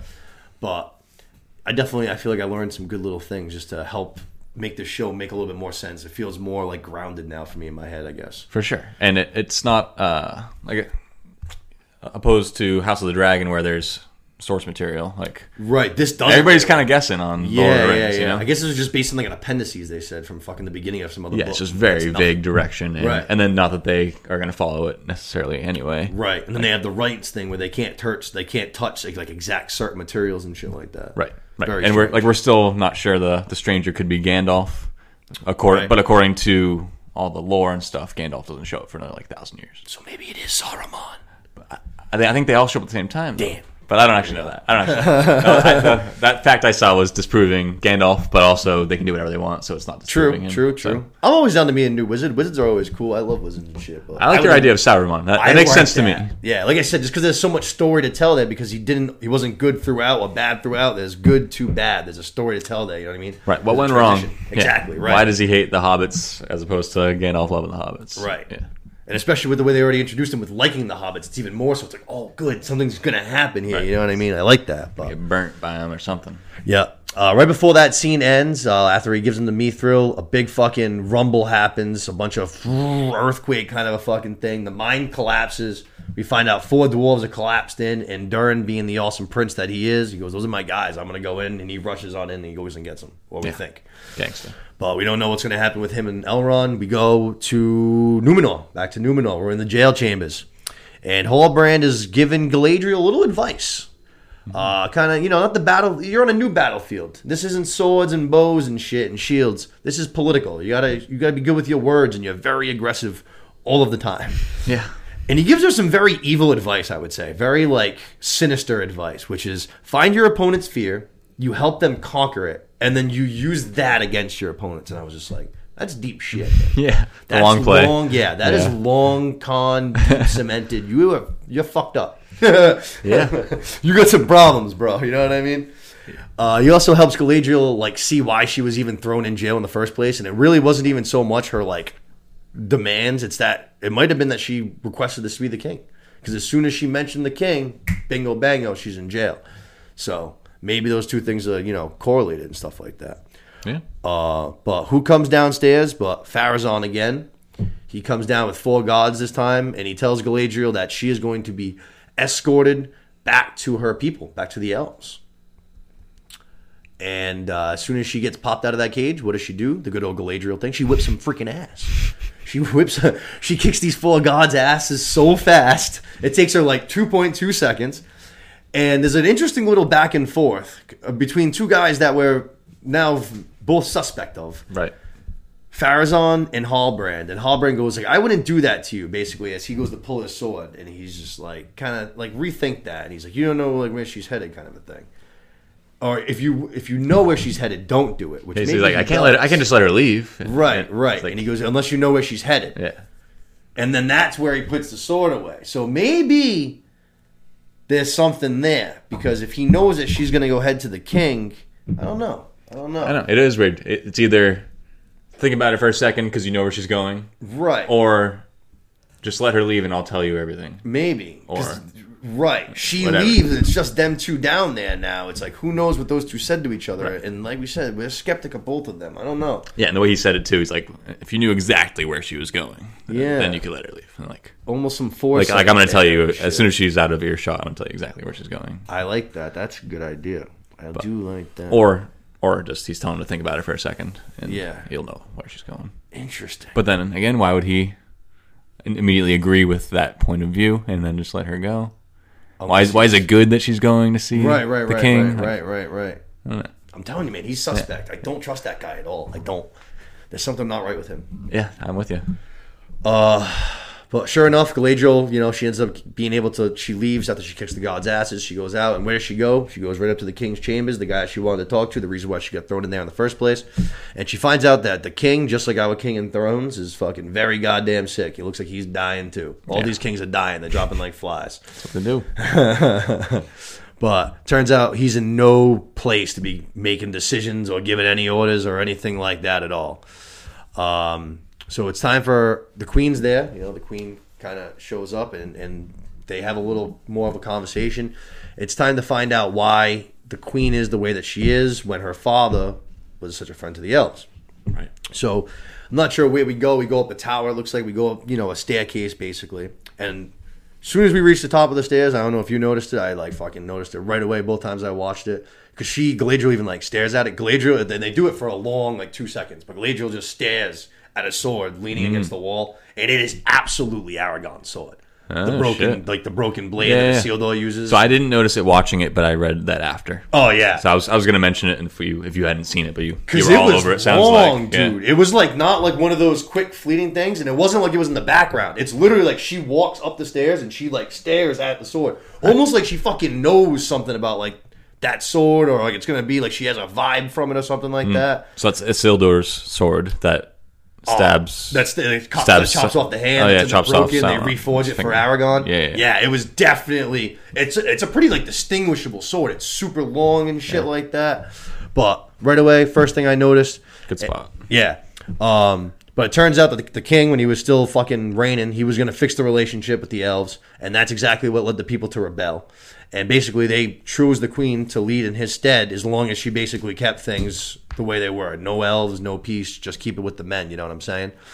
And sure enough, the queen's like, all right, cool. We sent the king upstairs. The king, first night, shows her that, what does he have? A palantir, one of the fucking magical balls we see in Lord of the Rings with fucking Saruman seeing the future and shit. Yeah, him and Gandalf fucking seeing the future. Pretty well. I didn't realize there was more than one. Me that either. It was a... She says it's one of 7. Right, so not only is there more than one, but it's a limited resource too. There's exactly 7. Yeah. And they have different powers. She's like, you never touched this one before. True. She's like, I've touched Palantirs. True, no big deal. True. That's true. She does say that the other 6 are lost. But she's touched one before. That's interesting. I didn't pick up on that, so you actually just said that. It sounded like maybe more than one. Huh. Yeah. Like, she was not worried about it. She's like, I haven't touched this one. This one's fucking crazy. Interesting. So one of those maybe is with the elves or something like that? Or Yeah. The one that Saruman has is different, right? That's not the same one. I wouldn't think. So that one's probably, at least in Middle Earth somewhere. Good call. I forgot that she said that. She does say that. Could be something. That's a good call. So it's a special, intense one of the 7. Yeah. Not like the other ones. Yeah. But she has Galadriel touch the Palantir, and it shows her the same image that her father showed her. And it's the same image that we saw at the very beginning of the show to open up. It's the dream that she had. It's Numenor's, end. The waves come, the fucking flowers are flying all around. And she said that this whole thing starts when you showed up. Like, I have to send you away to try and save Numenor, because this whole vision starts when you arrive. So maybe if I can get you the fuck out of here right now, I can save Numenor. Right. And Galadriel's like, do not make a decision out of fear. Like, you know what I mean? Be strong, and she offers it again, like, let's form this alliance. Right. And again, the queen says no. Right. But she's like, what if it's the way that you handle me arriving here? Not just like the fact that I arrived. What if it's you rejecting me after I arrive here? Exactly. Like, what if there's more to it? Yeah, you're just like way oversimplifying this thing. Yeah, yeah. But for the first time, Galadriel's actually trying to show some actual ability to converse and not just like demand shit and be a little temper tantrum fit. You know what I mean? Yeah. But from there, we go back to the town. We find out that the kid made it back to town. He brought all the food. No Theo, though. Sure enough, Ma goes crazy. What the hell? What do you mean? What happened? So she friggin' flips out. She goes, flying off. And then we go back, and the kid's still hiding in the same well. It's dark now. He's been there friggin' all day. He's like, all right, I got to finally make my move, use some darkness. Tries to make a run for it, ducks some orcs, and sure enough, one of them catches him. And right as he's about to friggin' gut him or something, take his hilt that he needs, who saves him? Arondir comes in, fucking saves him. Dope. Pretty cool little scene. Yeah, pretty cool, like Assassin's Creed style, like sneaking from hidden spot to hidden spot too. Like yes, yeah. It's cool how they shot that. Yeah, it seemed like a few times they would cross in front of a post or something. Right. So they made it look like it was a 2-minute shot, but they definitely. just like really smoothly cut together some shots. It was pretty cool. Yeah, it looked good. It looked cool. It was a cool little run. I actually mentioned it to you before the show. That orc that Arondir kills that's about to take out Theo, I found out today. I didn't find his name, which I wanted to go and look, but it's the only guy, he's the only actor who's appeared in every single play, every single part of the Lord of the Rings like saga. He was an orc in all 3 of the Lord of the Rings movies, all 3 of the Hobbit movies, and he was also in this. It's pretty epic. Pretty cool, yeah. It's a pretty fucking cool thing to have like on your resume, you know what I mean? Yeah. But we had this really, this was one of the only scenes I didn't love about the show. We had this slow-mo scene where like Arondir and like Theo are like running from the orcs for their lives through the woods, and the whole thing is in slow-mo. Yeah. It's like a fucking 4 or 5 minute long slow-mo scene. I was like, all right, you use slow-mo in small doses to kind of add effect. When you do a whole scene like this, it kind of loses its muster. You know what I mean? Yeah. Yelling at each other and saying each other's names back and forth. Exactly. Like, we're conversing and stuff. It's fucking, I don't know. Theo. We saw the cool move from the trailer that they showed where Arondir catches the fucking arrow, fucking turns it, shoots it back. Like that part, if you want to put that in slow motion, cool. You know what I mean? I get that, but to do the whole fucking thing in slow-mo, I just thought was long. I was just like, all right, we get it, dude. Like, we're running. Can we run? Let's go. Vamonos. Yeah. Sure enough, Mom shows up there right in time, of course. Perfect moment just to be there to basically, like, hug her boy, even though he's already saved. Like, come on, son. Mm-hmm. And they make a mad dash through the woods, and, sure enough, Arondir, saves the day. Hit that sunlight. Yeah, that's right. Yep, good call. They use the sunlight, which was a good move to the sun finally kind of pierces out when they get to the woods. Did it seem like he did some like move the clouds shit? I don't know. Or something, maybe. I don't know. I'm just thinking of in Lord of the Rings how I think it's Eowyn like summons that like stampede of horses coming down the river and stuff, and like control the elements a little bit. That's true. That's true. I think that was like their like holy river in front of their city, so that could be different, right? But yeah, it's probably like sprinkled with magic. It seemed like as soon as he looked up at it, it just cleared up. Yeah, I hope it wasn't that same one cloud from his friend hours ago. You know what I mean? When he ran off. Right. Same one. But cool little scene. Aside from that, I don't know, the slow mo stuff. I don't know. I didn't love it, but yeah.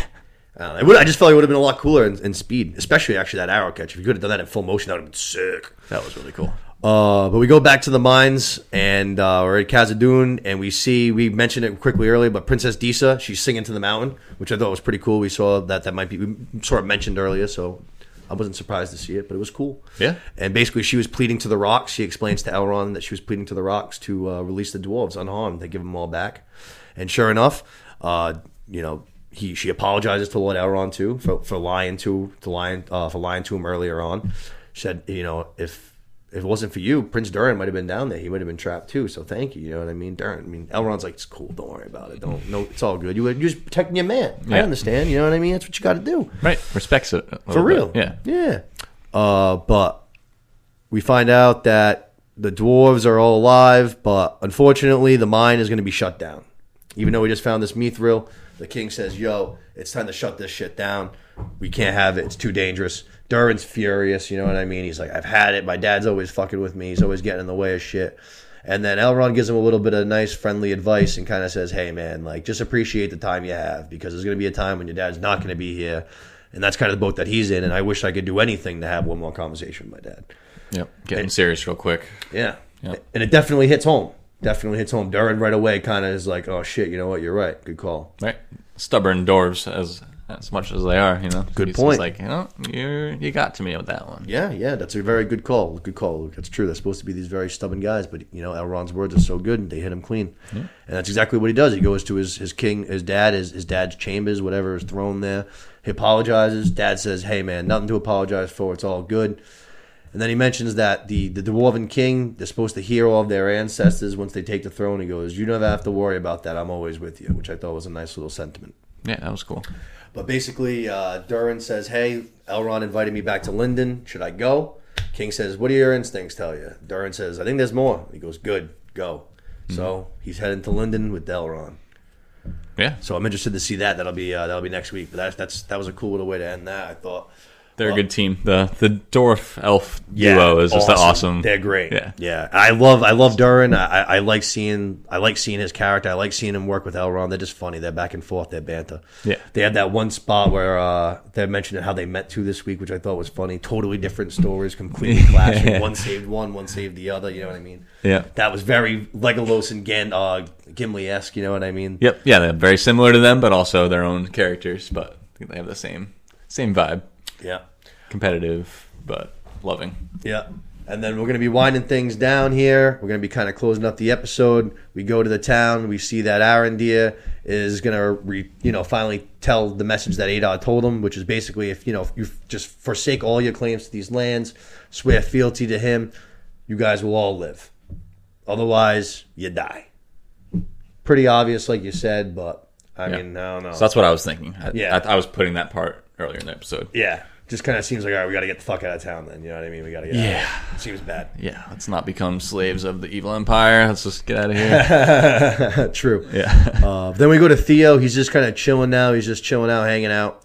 And then that old man that he stole the hilt from, he fucking comes over to him, and he acts like a total fucking creep weirdo. Yeah. He like pulls up his shirt. Hey, buddy.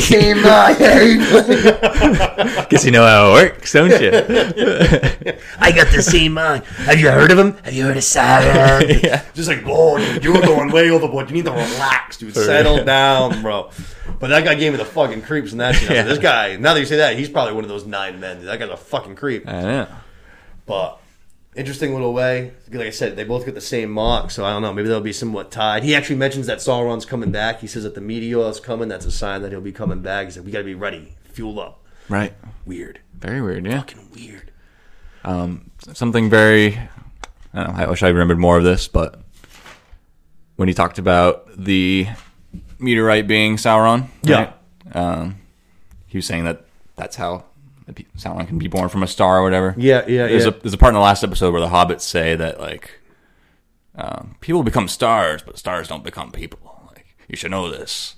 And I do remember what you're saying. Actually, it's very I don't know, just contradictory, opposite. Good and evil obviously might have different lore and stuff, but this guy's pretty damn confident that Sauron can turn from a star into a person. Yeah, clearly. And they saw someone fucking fall out of the sky and become a person. True. But I don't know. Definitely not going to see the last of him, though. He's definitely going to be back, unfortunately, that creepy old fuck. Yeah, he's fucking weird. Unless Theo kills him, maybe he will, hopefully. Hey, kid. I can't. No, it's like, dude, I know there's orcs all over the place, but you freak me out, bro. You got to get out of here. But from there, we go to our last scene of the series. We go back to Numenor, where we started. We're going to end it off here. And we have this big ship. We're sending Galadriel home. We're going to, send her home. She's got this huge parade of fucking soldiers with her and shit like that. And then the queen is supposed to be going to go make an announcement, basically, with Pharazôn to go tell the people, hey, we got the elf out of here. All's good. We're back to a land of just men. You know what I mean? So she's like, all right, we're heading back. And all of a sudden, what happens is the white leaves start falling from the white tree. Mm-hmm. Just like reminiscent of the beginning of the episode, which led to the fucking waves. And they take that as a sign right away, like, fuck, we have to stop immediately. Yeah. This is wrong. Yeah. Ends up just changing pace real quick. We go to the council, and now she's making an announcement that we're going to be forming the alliance that we used to have. Men and elves, we're going to go with Galadriel. We're going to go to the Southlands. We're going to fight alongside our brothers and men. Let's go. And we're going to try to, stop this shadow, whatever that's coming for us. Pretty crazy. Got the war. And the part that I was the most surprised by is that Pharazôn is approving of it. He's like just standing there, and he doesn't say anything bad. He's just like, oh, yes, we must, you're right. And right away, I was just like, that is a guy who wants to get the queen in charge out of here. Yeah. You know what I mean? So maybe that's what he meant by what if he knew exactly where she was going? Maybe. Like, what if she wants to go invade this place and do this, and it's going to go exactly like we want it to, because we're evil, Very rather fucking than strange, rather than not just running to the king, but because this is the guy that at the beginning of the episode, he's all about keeping Numenor all men, no elves, da-da-da-da. And then as soon as we're going to go help the elves, he's like, oh yeah, no problem. Like, that's like, you just turn like very fast, you know what I mean? Yeah. There's got to be a reason for that. And now if the queen's out of there, he can kind of fucking rally whoever's there. And then I kind of doubled down on this thought, because from here we go right over and we see that Isildur's dad is basically like asking for volunteers. He's like, we're going to go to the mainland. We're going to go protect the queen. We're going to go fight. Right. Like, do we have any volunteers? And I'm just like, do we have any volunteers?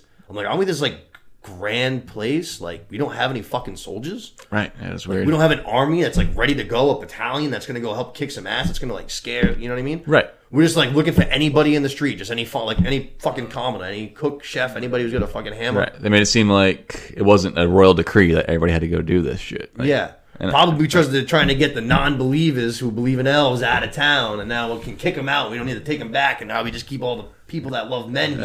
Yeah, that could you be. know what I mean? Yeah. Shun the non-believers, get them out of here, and then we'll roll this place the way we want, the way we always wanted to. You know what I mean? Pharazôn build can the take walls. charge. Yeah, no shit.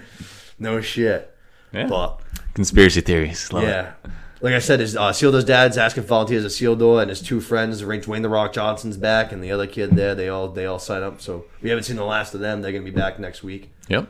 But very strong episode, I thought. Very, very good. Definitely pushed the storyline a long ways. We're at the midpoint already, but I was glad to see the Elrond and Durin storyline back, because it wasn't in at all week 3. Right. And now we know they're going to be partnered up for foreseeable future too. Right. I like that. Good call. Yep. I'm glad. I want to see them more, especially, like I said, it's already the second half. I can't believe it. Only 8 episodes. It feels like Pretty wild. And for them to not be in a whole episode, that stinks. But no Harfoots, like we mentioned, the whole episode. I was kind of a little surprised by that. But Maybe we'll get some breakthroughs on that Stranger storyline next episode because of that. We'll probably get at least 15, 20 minutes of Harfoot. If we missed out on them this time. Yeah, they would definitely. Yeah, usually I feel like that's what happens. Now there'll be something kind of significant probably this next one. Yeah. But yeah, anything else? I thought that was a really good episode. Yeah, I'm excited. I'm trying to stay up till Thursday at midnight. Let's go. Hey, maybe for the finale I might. You never know. Let's see how things pop off. You never know. I might be there for one. I was surprised when I thought it was Friday at midnight, but I turned. I clicked on the TV at 6 p.m. on Friday, and I'm like, oh shit, it dropped last night. Yeah, I thought they should have kept that 9 p.m. release thing because I think that would have been a cool idea. There's a social aspect that people like watching things together and stuff like that. You know what I mean? Right. Everyone puts down their phone for an hour, tunes in at 9, and then everyone goes and talks about the show and whatever it is, Twitter, social media, text message, whatever it is. You know what I mean? You get the trending stuff on Twitter and yeah, exactly. But whatever it is, I don't know. I'm enjoying the show. Good, strong episode. Looking forward to what we got in week 5. Yeah. Good shit building. Yeah. Los, anything? Love it. Great episode. Probably either the best one or the second best. This week and last week were the 2 best ones so far. 3 and 4 were both really good. Like you said before you started the recap of the episode, I was all hyped up because all I heard was this episode was unbelievable. It was a good episode, don't get me wrong. Yeah. It wasn't amazing. Yeah, it wasn't like we said. It wasn't the action-packed like. I just kept seeing this episode's amazing. Yeah, for real. Oh my god! Yeah, oh my god! Let's keep things moving though. We're already at an hour and 20 here. Let's dive into Hot Dragon, episode 5. The reason why Mr. Lukey is here. Episode 5. We Light the Way. Right. The words of House Hightower. Oh, I should have put that together. That makes perfect sense. I didn't know that until you just said that, but that makes perfect sense. That's especially after. I didn't know that was it until after. Yeah. But it makes perfect sense after everything happens. Perfect sense. Yeah. Good episode. Game of Thrones weddings, which we know never go good. This one didn't go as bad as some of the other ones have gone, but still didn't go good either. This one's still pretty sideways on us. Yeah. Good old-fashioned Thrones universe wedding. Never good. Shit goes down. It's never ever good. Unless you get married in complete privacy, then you're just allowed to get brutally murdered a couple years later. But you'll have a couple of those early years where you'll be happy for a while. So that might be your best bet. You know what I mean? Secret marriage. Yeah, one or the other. But like I said, I thought it was a pretty good episode. I enjoyed it. I think I liked it more than I liked last week's episode, I would say. Yeah, not a lot of dragon action. No, one very cool shot though of those 2 dragons when everyone was arriving to King's Landing. Yeah, I actually wrote that down. I was like, that scene looked very cool. Just the 2 dragons flying with the crew and stuff. Yeah, I also didn't realize that. I assumed it would be Rhaenyra and Laenor, but it was actually Rhaenys's dragon and Laenor. Oh, was it? So I didn't even notice who. I couldn't even tell because it was weird because it was red. Oh, okay, yeah. So I was like, is that freaking Caraxes? I got you. Yeah. But I guess it was Meleys, which is Rhaenys' dragon. That makes sense. Big old, the red lazy. Lane is not a dragon rider.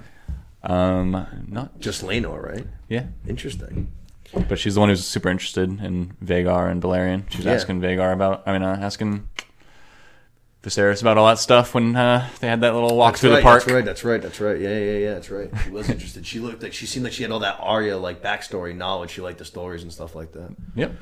But let's start off, right? Let's kick this thing off. We open up. We finally see a character that we've heard a lot about this season. We haven't seen her yet. We open up in the Vale, or more maybe specifically Runestone, and we see Prince Daemon's wife, the Lady Rhea Royce. She's just riding around, having a good old time, enjoying her ride. And who does she come upon? A cloaked man. And I swear to God, Luke, for a second, I was just like, oh my God, is that a faceless man? Oh my God, is that a faceless man? Yeah. But it was just Daemon behind the world's biggest hood of all time. Basically, South Park style. Yeah, the biggest hood of all time. It's Kenny. The Lady Royce, man, she just right away, like Daemon doesn't even say hello, and she just starts carving into this guy, just shit talking him all over the place. What's up, loser? You here to finally fuck me because you haven't yet? How about you go bang a sheep? Yeah. I heard you got placed over for air. How's your shit going? She's rough, yeah. She is, man. She's going in. And then all of a sudden, as she's going in on him, she almost realized, she stumbles into it with all of her shit talk. She's like, oh, fuck, you're here to... Oh, shit. She realizes, you're here to take me out. And then we have an interesting way of showing it, though, because we don't really see if Daemon does something to make the horse freak out. Yeah. But the horse is going to freak out and kick her right off, send her tumbling to the ground. But we don't see him, like, actually do anything. Seems like he reached for the reins. Right. And she reached for her weapon, and the horse fucking backflipped onto its back. And there's a lot of scenes with Daemon where they're viewed through a scene where we don't know exactly what happened, and we're left to almost interpret it through, like, word of mouth. For sure. It's always with him, I've noticed, too. I was going to say that it's become a theme for him. He has a lot of scenes with where he doesn't speak. Yes. So this is one. He doesn't speak a single word. Also, in the whole scene with Kragus, Crab Feeder. Yep. He doesn't speak when he holds up his sword and stuff. It's it's like a 7-minute scene where he doesn't say a word. He's also always lurking in the background, like hiding behind shit, watching people. Even in the play that him and Rhaenyra see, the character that plays him is just chilling in the back of the play and has no lines. No shit. Yeah. That's very good call. That's an awesome spot. Pretty wild. That's fucking wild. No shit. So like you said, it leaves a lot of it up to our interpretation. Yeah. We also have him taking credit for shit he might have not necessarily done. Right. With this being at one. least that there's a reason why he would have done that. You know what I'm saying? Like there's still I think he did want to try to piss off the king, so I wasn't totally surprised by that one. But there is all these other ones. Yeah, like that was still suspect. Right. He looks like suspect for killing. No shit. The wife, but maybe he didn't. He didn't ever say the air for a day thing, or at least not on screen. Yep, we didn't see that one. But either. He just embraced that, rolled with it. He didn't bang Rhaenyra. He rolled with that. Yeah.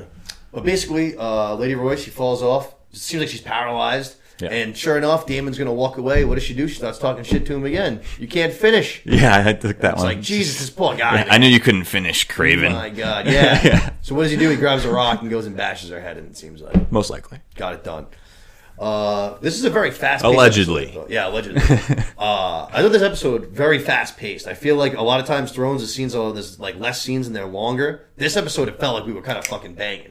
Yeah. There's a few things I just have like real quick notes on, but basically we had a quick scene, real fast. We're on the seas. We're traveling to Driftmark. Yeah. We just see the king. He looks fucking sick as shit. Like it looks like they're trying to make him almost like seasick, but this is more than seasickness. He's pale. He looks gross. Yeah, they're really forcing his downfall here. Yeah, it's coming. Degrading health. It's starting to come fast. He's literally rotting away. Yeah. And the other quick thing that we see real fast is that Lord Strong is now the new hand, which I thought that is the best decision. I wasn't surprised by it at all. Right. The king seems like he's taking his advice not taking it, but appreciated his advice at least at every single turn. Right. He seems like one of the only guys of any honor and integrity in this whole fucking kingdom. Right. So, good decision, I thought. Yep. From there, we go to King's Landing for a good scene, I thought. Allison says bye-bye to Daddy Otto. Otto ding-dong, he's gone. See you later. Back to Hightower. And Allison, even though she's sad as shit, Otto kind of doesn't hold any punches for a minute. He kind of says, hey, you had a part to play in this. Like, you backed Rhaenyra. You kind of caused some of this. You know what I mean? Yeah. And he's like, let me tell you, a time is coming because the king is going to die. Whether it be months or years, he ain't going to grow old. And if Rhaenyra takes that throne, war is going to fucking come. And she even goes as far to say that if that happens and Rhaenyra takes the throne, she will have to put your children to the torch. Kill her own fucking half-brothers. Yeah. And her friends' children just to back her own line, basically, to, make sure that she is the true heir. Yeah. I don't believe that for a fucking second. It's a little intense. Rhaenyra is a gangster, don't get me wrong. I don't think she's going to kill her fucking half-brothers. I just don't believe that. Right. Maybe I'm wrong. As long as they're cool, then she shouldn't have a reason to, right? True that. Agreed. Right? Yeah. If all of a sudden we get a little fucking But Ramsay if they're trying to do some shit, then we might have to put him down. Yeah. Shout out my boy Ramsay Bolton. But that's on him. Yeah, exactly.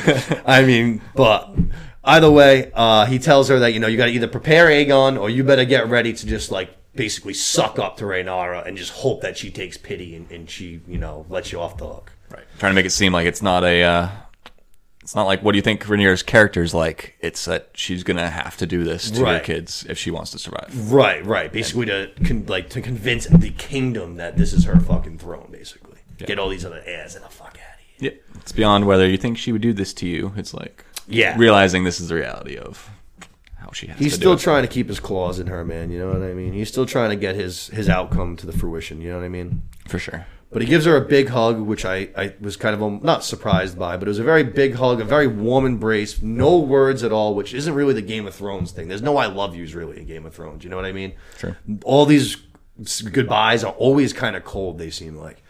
But it seemed like he, was sad about leaving her. She was clearly sad to see him go. You know what I mean? Yeah. We go back to Driftmark, and boy, oh boy, did they not pull out the fucking red carpet at all. They didn't even pull out the black carpet. They didn't pull out any carpet. They didn't even dust the ground. There was nobody there. Not a single soul, basically. Laenor was kind of fucking around with his sword, screwing around with one of his friends, playing sword fights. Yeah, maybe more to them later. Yeah. Maybe more to the sword fights later. They're crossing swords, if you know what I mean. But King's like, yo, what the fuck is going on? They're like, where is everybody? The Princess Laena, she comes down too. They're like, yeah, hey, we're kind of here to escort you. And they're just like, all right, like, whatever. Let's just fucking get on with this. Like, this is bullshit. He's tired from his journey, so he's waiting for you. Yeah. Lord Corlys really grabbing his balls here. You know what I mean? Yeah. He's already been doing it. He didn't go back to the fucking... Yeah. He didn't go back to the throne, back to King's Landing after he secured the stepstones and stuff. He didn't, could have gone and, like, basically gotten a reward. You know what I mean? Yeah. Chose not to. Just went straight fucking back home to Driftmark. Said, screw you to the king, basically. Went to war, actually, with the Stepstones, which is against the king's orders, too. So he was already against the king at that point. Now we hear the rumors that he's trying to wed his daughter Laena off to the fucking Free Cities. So he's basically just shitting on the king at every point at this, at this turn right now. Yeah. So king definitely feeling slighted. We go to King's Landing again, and we go to the Weirwood Gardens there. And it's the second time we've seen this character, but he really had almost no role at all the first time we saw him. We get introduced to Larys Strong. Yep. Lord Strong's other son. Yep. He's got the strong one, and then this crippled hunchback. Yeah, he's got a clubfoot. In the books, he's known as Larys Clubfoot. Okay. Yep. Right away, I don't know. I don't want to be just making conclusions, but this guy threw me off. He looked like someone from a fucking horror movie. I didn't trust him right away. I was like, you sketch me out. Yeah, just his way of talking. Yeah, he's got that evil little sinister fucking vibe to him. He's and planting sure enough, thoughts in everybody's minds and stuff. Yeah, that's what he does right away. Yeah. He literally starts digging right into Alicent right away, kind of starting to try to plant little seeds. Like, I can be your friend. I can be good to you. And she's like, dude, I got friends. I don't need your creepy ass. Right. Yeah, so, or like saying stuff like, Grand Maester Melos brought her tea. She must be sick. Right, I was going to say, yeah, so what does he do? He's like, oh, well, I can... He almost kind of try to prove his worth right away, because he's like, I can be your friend. She's like, I don't really need any friends, you weird guy. And right. He's like, oh, but how about if I have good little tidbits, kind of, you know what I mean? Like, instantly showing what his value is. Yep. But also, right before that, he's like, he diminishes his value, makes himself seem like not a threat. He's like, no one ever wants to listen to me, so I just have to observe. That is true. And he's like, yep, so he's like, point. yeah, I got nothing, but here's what I saw. This is what I heard. Yep, and good so call. Very Varys-like. That is very Varys-like. Right? Like, that's a good call. Don't mind me, I'm just a eunuch. Yeah, I'm just a Clubfoot guy. I'm the Hunchback of Notre Dame over here. I'm good. Meanwhile, I'm the fucking head of the Black Cells and doing all this crazy shit. And that's interesting. And moving all the chess pieces. The only other time that we saw him, like I said, he didn't really do much, but all he did was ask basically to sit in on the gossip circle. Right, all the that's ladies his priority. Exactly, but that's just him kind of just sitting there in a room where you can just gather information and absorb all this information to use against other people later on. Exactly. So you know this guy's a bit of a snake. Yeah. But like you said, he literally tells Alicent, and he's like, oh, like, how's Rhaenyra doing? Like, is she okay? Mm-hmm. And she's like, what are you talking about, dude? And he's like, oh, I heard about the friggin' maester going up there with the tea the other night. She's like, bitch, what you talking about? He's like, oh, yeah, the king. Aren't you married to the king? The king's the one that said that. You didn't know? Yeah, if it was the Grand Maester, it must have been important. Yeah. And Alicent right away is just like, oh, wow, this guy might be actually useful. Hang on a second. All right, that's good info. Right. But then also, like, what the fuck? Like, why is that tea getting sent up? Like, you told me that. You swore in your mother's memory that you didn't do nothing. Right. But still. Exactly. It's exactly how I felt. But still. Right. That's just the king's thought. Maybe he's not so quick to trust his daughter as you are. Maybe he's a little bit more suspect. Here's this thing in case you lied to me. Or maybe it's there if you want it. You banged another guy instead of Prince Daemon. Yeah. You never know. Whatever. You know what I mean? But right away, sneaky motherfucker, this Lord, whatever he is, not Lord, but Larys Strong. Larys, you know what I mean? One letter different from Varys. We go back to the Driftwood, where we're going to spend a couple times this episode. We see that the king and his hand are going to go up to Lord Corlys. It's basically like his own little throne room. And the king is doing awful. He looks fucking even sicker than he did on the boat. Now he's not vomiting, but he's just like sweating. He looks like he can't even hold his head up. He's like just grossly pale. Yeah. Lord Corlys offers him a seat. He's like, no, it's fine. Don't worry about it. Lord Corlys does bend the knee, though, which was like the smallest sign of that I'm not totally at war with you. That's like the smallest little thing that he had to do, and that at least he did. He was like, all right, I know I've done all this other shit, but we're not in full-blown rebellion just yet. We're getting there. I'll bend the knee to you right now, you know what I mean? Yep. Princess Rhaenys comes running in, which I thought was wicked weird. She looked like such a housewife in the scene. And she's like supposed to be this badass princess. She just comes in like some fucking Snow White dress. Just like, cousin, what's going on? I had no idea you were stopping by. Yeah. Fucking weird, She's being a character or something. Like maybe. You might be right, playing a role. I thought maybe the way she like grabbed his hand right away. And like she's just like she's the most tuned in, smart He's got that glove. character that we have. Yeah. She knows that, so she like wanted to see how fucked up he was. Yes, I think you're right, because like he's wearing like a glove that they have like, I don't know if they're fake. Right. They put like something in. He does a cool job of like only moving those 3 fingers and stuff. And quite a few scenes, he'll be like just tapping those 3. Yeah, that's a good call. It's almost like she is trying to right away. Because like you said, it doesn't really seem like her. She's like putting on an act. Yeah, like, she's always dolled up like a princess in every single scene. She's got like a nice dress. She's dolled up like a princess. And this, she just literally, like I said, like a housewife. She looked like she was just getting done doing the dishes or something like that. Princess Rainier, she ain't doing the fucking dishes, bro. Yeah. You know what I mean? It also could be driving home the like not greeting them at the front door thing. Like not only do we not greet at the front door, but didn't even. I'm like rolling in. Oh, that's something. I like that actually. Like, I was just in the middle of something. Like, great to see you. I like what a surprise. That's like almost another slight. Just like, oh yeah, whatever. I forgot you were coming by. Yeah. Oh yeah, your hand is falling apart. Sorry. Also, they tell him the news about Prince Damon's wife. They're the ones that break the news. Like, sorry to see you on such a sad occasion. The king's like, what the fuck you talking about? Yeah. And they're like, the Lady Royce, she's dead. And the king's like, okay, that's definitely strange. I'll deal with another problem to add to my list. Yeah, I liked her. She was nice to Damon. like that's all he really said. He's like, I'll store that for later problems. You know what I mean? Let's focus on the task at hand here. Lord Corlys is like, what task is that? Like, what the fuck? And he's like, let's forge these houses. Let's make this alliance. My daughter, your son, Princess Rhaenyra, Lord Laenor. Let's join our houses. And before Lord Corlys dives right on in, he's like, hang on. Even now, he's getting offered the heir. He's getting everything he's wanted to form the alliance with the Targaryens. His son's going to be basically the king apparent in a way. Yep. And he's still not so fast. Hang on. Let's go over out some details. A couple of quick things here. Ask how the succession's going to go. King's like, what do you mean, dude? Boy, girl, whatever. First one, going to get it. Okay. Then he asks, what name are they going to do? Because my son, he's the man, so technically should be Valerian, right? Laws of 7 kingdoms. And you can tell the king's a little annoyed now. Like, he's really starting to be like, are you fucking just busting my balls, dude? Like, come on, man. Like, I'm already giving you my daughter. Yeah. She's around the crown. But still fucking kind of just appeases them. Says, hey, all right, you know what? When they have their kids, they'll take the last name Valerian, just like the custom says. And then, if they are to take the throne and become king or queen, then they'll take the Targaryen name, so that way the Targaryens are always ruling and they're the ones in charge. Lord Corlys says, all right, good deal, let's do it, I'm in, wedding on. Yeah, this is equitable. Yeah, agreeable terms. Right. So we go to a nice little beach walk. We see our new couple-to-be. We're with Rhaenyra and Laenor. And we're going to start flinging around some sexual innuendos, which I thought were very funny. We're going to talk some duck, some goose, some chicken. We're going to be talking a whole lot of meat, some grease. Yeah. Trying to figure out exactly what everyone's into and what they like to eat or what they like to fuck or who knows what. But it's very, very, very funny way of doing this scene, I thought. I enjoyed it. Not always a ton of laughs to be had in Game of Thrones, but this scene I did find that was actually pretty funny. Yeah. But basically, they laid down, that neither one of them would be their first option, you know what I mean? And right now I was like, let's just do our duty to our houses, you know what I mean, to the realm and all that, what we have to do.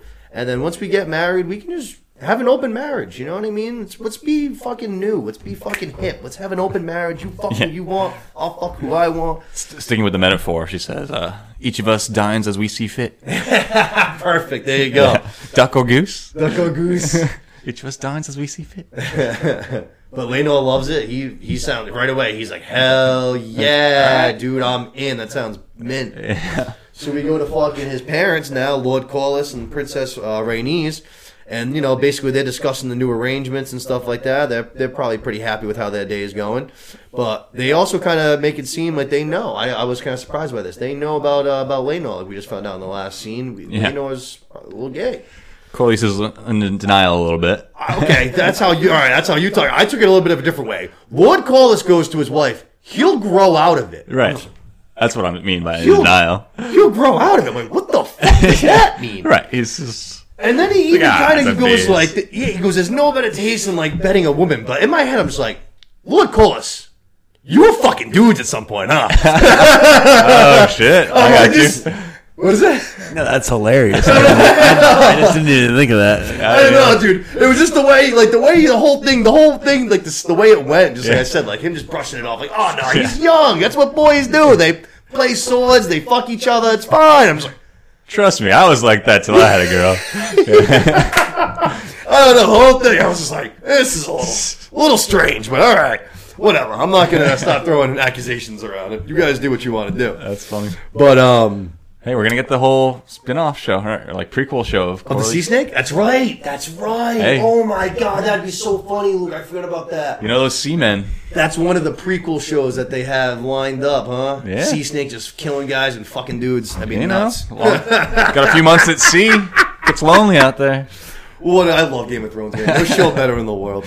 But Rhaenys says, hey, you're putting our son in danger. Like, this is going to be a bad situation. She's like, even if fucking he's the king apparent, he's not like the actual king. He is only king because of Rhaenyra. And the throne is, the Westeros, the kingdom, is not going to accept Rhaenyra on the throne. Right.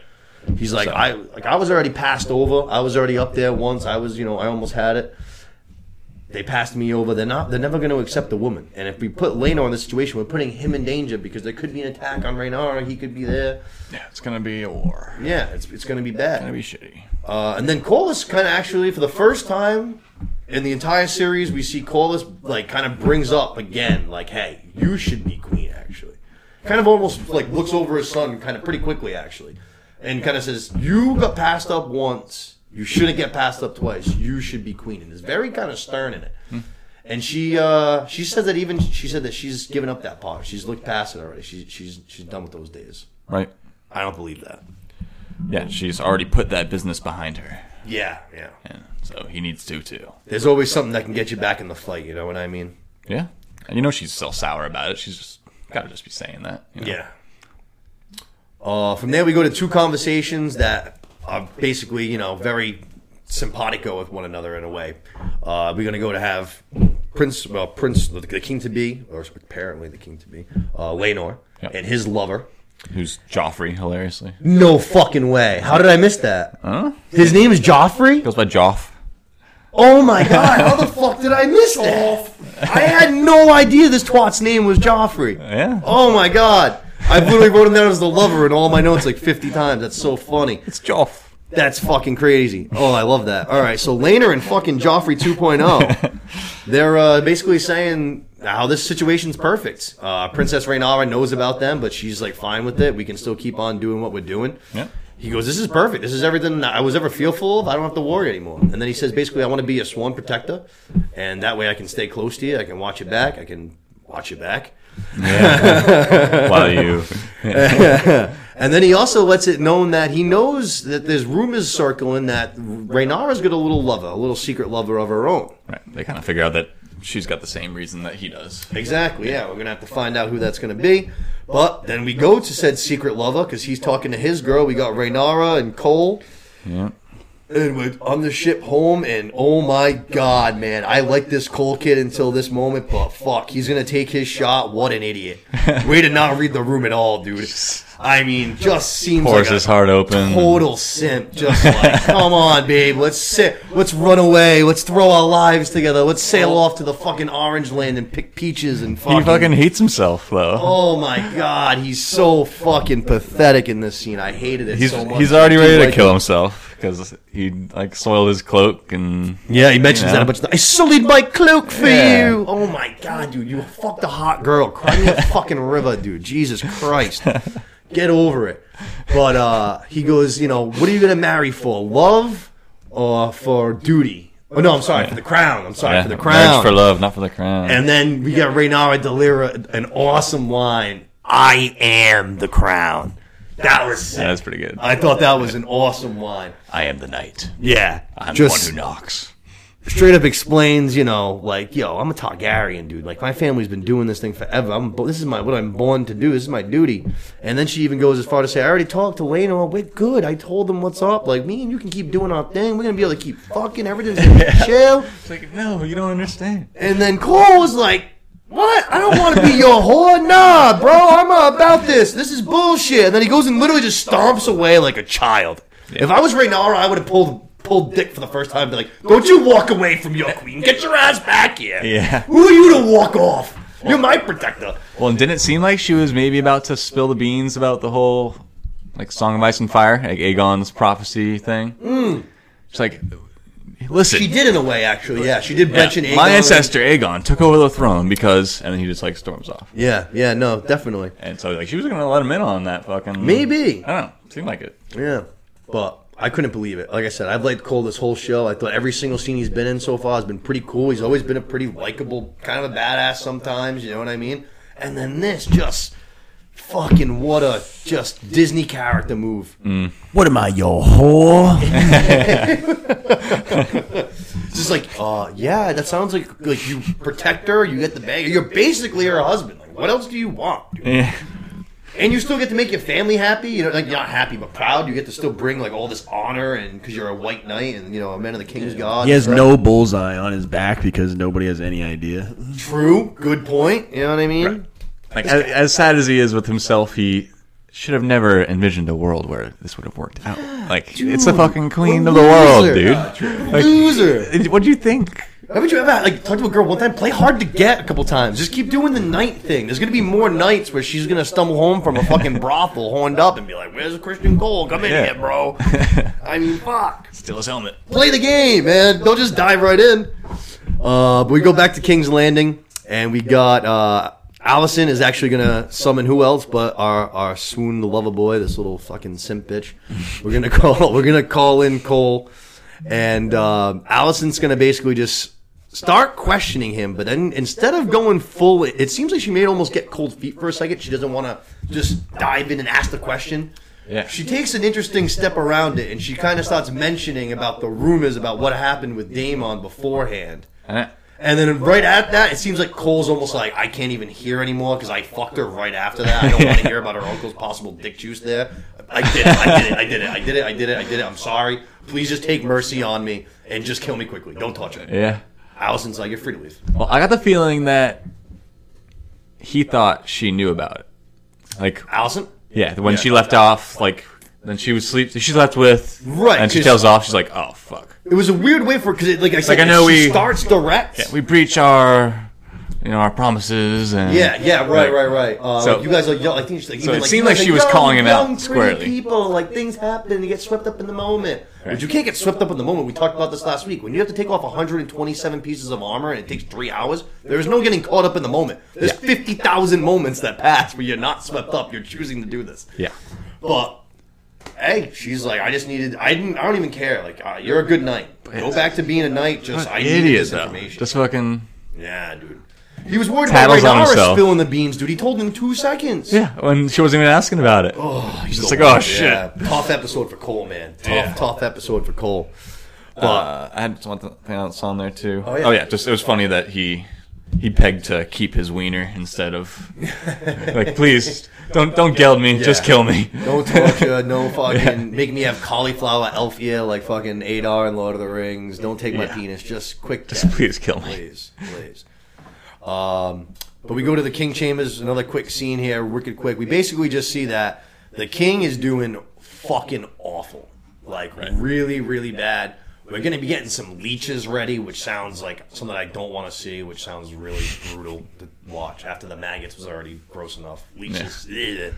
But then the king just seems like he's starting to think that his time might be coming to an end because he's just like kind of doing that last talk kind of shit. Like, how am I going to be remembered? How is the people going to remember me? They're going to sing songs about me. Yeah. As he's tripping on Milk of the Poppy. Right. Falling asleep on his heroin trip real quick. Yeah. Get that vibe where he's starting to think his time's getting to an end. You know what I mean? He's starting to panic. Yeah, midlife crisis or like late life crisis. Yeah, shit. Lord Strong's there again though to kind of comfort him. You know what I mean? Give him some good words again. He's always there. You know what I mean? Yeah. Another thing kind of coming up on this scene is some people are starting to get sketched out by the maesters. Oh yes, about and so the decision making. Yeah, which you can't trust these guys. They're from Old Town. You don't know what's going on. You know right? They're Old Towners and. Obviously, the number 2 in command had some very different ideas from number 1, but number 1's like, nope, only leeches. It's always worked the best. Good call. Yeah. And then these maces might be up to no good. The leeches have always like that in the books. Yeah. But yeah, so Orwyle is the younger guy. He's the darker skinned young guy who wanted to use the poultices. Okay. And so he's... Yeah, he made it sound like they were almost like new technology. Right. These new updated leeches, they're the best Herbs. leeches around. Yeah. They suck the blood 2 times stronger than your ordinary leech. Put some leeches on my belly, suck the fat right out of me. Middle Ages liposuction. Let's go. Yeah, for real, huh? We went to that. From there, we went to that quick little scene that we actually mentioned at the beginning of the episode. Basically, it's there. People are just arriving. People are now arriving for the wedding, for the the week of festivities. Yeah. But it was cool. We see all the ships from the Driftmark making their way in. True Black dragons, sails. the black sails. Yeah. People are arriving in spades. But it was very, very cool visual. I like that a lot. Yep. And then it's time to get to the wedding where we're going to things are going to pop off, baby. It's wedding time. A lot is going to happen in this scene. Got some grand entrances starting off. We have a lot going on. So we start, guests kind of start arriving. They're greeting the king. Oh, we got that time. Let's see if Los can do it. First time going to do it himself. Come on, baby.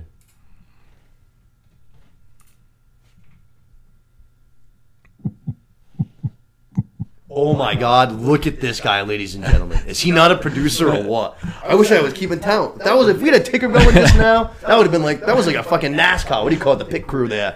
Right? That was awesome. Well done, Los. Using the ones and the twos on that one. Unbelievable. That wasn't just ones. That was ones and Unbelievable. twos. And he shows why we call him the human soundboard too, with the fucking unbelievable. Guy's a man of many talents, ladies and gentlemen. Never ceases to impress. Perfect timing, actually, because we're just starting the scene off. So, like I said, wedding time. Guests are arriving. They're all, kind of greeting the king and shit like that. We see a couple of douches show up. That Kevin Lannister guy, Jason Lannister guy. Tries to make jokes like Cersei or Jamie would, but just like... But you're not dead, Jamie, bro. Yeah, You know did what not, I mean? Not funny. The king, we notice he's looking around. Yo, where the fuck is my wife? Where is the queen? Where is the Lady Allison? She's not here. Strange. Mm-hmm. Who is here, though? Prince Daemon's here. Mm-hmm. Fresh off of maybe killing his wife. Who can say for sure? Allegedly. He's been banished from King's Landing. Hasn't been banished from Driftmark, though. Hey, what's going on? I heard my friggin' niece is getting married. You didn't think I was going to miss this? Right. Like you said, doesn't say a word, though. No one mentions a thing. He just fucking walks down the hall, takes his seat at the table. Viserys just like motions for a chair to be pulled up. Yeah. Like, no big deal. All right. Put this on hold. Yeah. Fucking guy. Yeah. Now that you say that whole no talking thing, that was weird. Literally nobody said a word. Like even Rhaenyra. Rhaenyra, like obviously is, tight with her uncle, even before the whole weird vibe last episode. They're always like very nice to one another and like, hey, how you doing kind of a thing. Yeah. Don't even really acknowledge each other. It's her wedding day, you know what I mean? Yeah. Interesting. Then we have a big grand fucking entrance for the Valerians. Which obviously it's their house, you know what I mean? But like I said, we didn't do anything for the king arriving. There was no carpet or anything. They're walking into this wedding like they're the fucking belle of the ball, man. They look pretty cool though, I'm not gonna lie. Yeah. They all come strolling in. Corlys, Rhaenys, Laenor, Elena, I think the uncle too. And then that's when, now all the guests of honor are here. The king starts making his big speech, addressing the court and all that. And Allison almost, it seems like intentionally dragged her feet getting down here, almost waited for the king to start his speech. Yeah. And midway through it, just breaks up the whole thing. Comes walking on down, makes her grand entrance, and we find out she's in a very bright green dress. And we find out from who else but the fucking, what is it, the Clubfoot? Yeah, Laris Clubfoot. The Clubfoot fucking hunchback. He's like, hey, what color the beacons shine when the old tower calls their banners for war? Green. Yeah. So it's almost like he's saying, like, this might be a declaration of war. Like, Allison knows now that Rhaenyra lied to her. Her dad got forced out of fucking town, lost his hand to the king. Her son's not going to be the heir. It seems like, all right, you know what? She's pissed off, and she's going to sign, you know what I mean? She's going to go back to her family's roots. Yep. And then back to the title of the episode, The House Words of Hightower. We light the way. We light the way. With a green frickin' flame on the high tower. That is very good. Calling the banners. Yep, let's go. That's right. I forgot that was the episode. Maybe the name of the episode. But very interesting. It seems like this is going to start popping off a little bit between these high towers and the fucking the Targaryens here. Yep. And if you go back to the first episode I came on, the two sides in the Dance of the Dragons is the greens and the blacks. The greens are Allison's supporters. And the blacks are Rhaenyra's supporters. And it goes back to this event, this green dress. That's what it goes back to. Wow, I didn't even think of that. Yep. Oh wow, I forgot all about that. That's awesome. That's very interesting. Yep. From there we go still at the wedding, but a wild fucking a dance scene, just a wild dance with fucking flapping wings. We're doing all kinds of crazy shit. But I don't even know what else to say beside that. Just a wild dance scene. I was just like, what the fuck are we doing? We find out that Old Town, I don't know, it's got to be the head of the family. Whoever's above Otto, it's got to be his father, I'd imagine. Or yeah, I don't know. They mentioned his older brother at one point. I don't know if maybe it was him or a father. Would be one of the two. But yeah, whoever the big honcho is at Old Town, he's here. He's at the wedding. He says to Allison, "Hey, we thought with your dad leaving that you might kind of basically just fall apart over here and crumble. I see that you're standing up, and this is a good sign. Like Old Town's behind you. You know what I mean? Yep. We're here to support you." And he was rocking some green too. Yeah, true. So it seems like she's not the only high tower that's finally, pissed off and is going to start trying to fucking push the envelope a little bit. You know what I mean? Yeah. So many things going on in this freaking episode. It's wild. I mean, in this episode, in this scene. Right after that, back to the table. Damon confronted by, is it Rhea Royce's cousin, I believe? Yes. Gerald Royce. Gerald Royce. So he's going to confront Damon. He's going to go right up to the high tower in front of the king, in front of the hand, and he's going to say, hey, like, I was... Accuses. Yeah, I was your cousin's wife. Like, you fucking killed her. I know you did. Damon does typical Damon stuff. Just starts dragging the guy. Yeah, it's like, it's a crime to to make up shit. Yeah, you bronze cunt. Yeah. That's a good one. That was. And then, I guess, I don't know how, Mr. friggin' Royce just didn't even think about this, but Damon's like, hey, me and my wife, we didn't have any kids, so that means that she was heir to Runestone. That means that Runestone's mine now. And he's just like, you can see the guy's like, oh, fuck, I didn't even think of that. Like, shit. And just almost like runs off. Like, shit. Right. Just tucks tail and runs, you know what I mean? And when he introduced himself at the beginning of that, he's like, of Moonstone. Yeah, he's very proud of the fact he's the Moonstone guy. Yeah, and true. Damon's just like... Pretty gangsta I'll move. just take that from you if I feel like it, so back the fuck off. Yeah, pretty gangsta move. Yeah. He gets right off of that chair, and it seems like this happens a lot. It seems like when he kind of starts to get going, he can't stop himself. Like once he catches a little bit of fire, he just heats up. Because as soon as he's done, this guy just comes up, he questions him. He's like, all right, what am I going to go do? I'm going to go find this Princess Lena girl, and I'm just going to start hitting on her. He's like... She likes dragons. I got one of those. Just starts spitting She's hot for game. dragon riders, right? Yeah, Lady Lena starts spitting game to the Lady Sea Snake, and she seems like she's into it. She's hot, too. Yeah, she is. She grew up a little bit. She's grown. But she seems like she's into it. She says that, like, every lady in the kingdoms would want Daemon. He's a Targaryen. He's a dragon rider. Now he's got Runestone. You know what I mean? He's an eligible bachelor. He's someone that should be wanted. And then we see Joffrey. I love that his name's Joffrey. I was going to say Lover because it's so in my head, but his name's Joffrey. Easy to so remember. much better. Yeah. Joffrey, this guy, who's going to... I don't know what the fuck he was thinking. This is a crazy move. He's going to go up the Cole right He's in the so middle of sure. this wedding. Yeah. Like, how does he... That sure. Wild. And he's going to go right up to this guy of the King's God, and he's going to be like, hey, I know you fuck. I know you fuck the friggin' heir. You and the queen. Oh, you and the queen. You and the princess. I know you guys are banging. Yeah. I bang him, you bang her. It's all good. I'm banging. You know, she knows, he knows, I know. Everyone knows. It's all good. But as long as only we know, it's good. We'll keep everyone's secrets. We'll protect each other. Everyone's good, right? Like family. High five. You know what I mean? Yeah. And Because if we basically didn't keep the secrets, it'd be bad. Yeah. Like, gives it that kind of shitty blackmail-y tone at the end, I felt like. Yeah. Basically just kind of like, walks off or whatever. And then Damon's going to go over to Rhaenyra, and he's done with the Lady Lena now. He's going to go and kind of confront her. Right. And it seems like he's kind of fired up. He seems like his tone of voice and everything, he seems pretty fiery. And he's like, hey, like, are you sure you want to fucking do this? Like, Leno's a good kid. I fought with him. You know what I mean? They won the Stepstones together. So it seems like he doesn't have like any like real animosity towards Leno. It's not about that. Right. It seems like he's like, do you really want to marry this kid? And I loved this. Rhaenyra's just like, dude, like, if you want me, just fucking take me already. She goes like, cut down my father's king's god. Yeah. Take me to Dragonstone, wed me, make me your wife. And I was just like, okay. Yeah. Me? Or? And it fucking caught him off guard Damon? again. My bad. I thought my fault. Nick's in the living room like.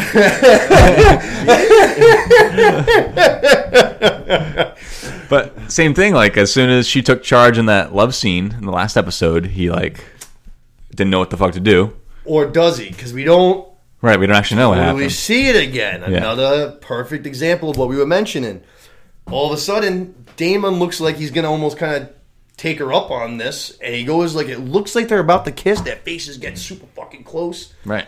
And then all of a sudden we go to King Viserys' POV and just like an eruption breaks out. Reminded me of like when you're in when you see like a fight in high school because you don't see it first, you hear it first. Like you're at lunch, the fight breaks out a couple tables down, and you're like, huh? And then by the time you look over, there's a whole bunch of people swarmed in. You gotta kind of like, what's going on in there? You know what I mean? Very much that kind of vibe to it.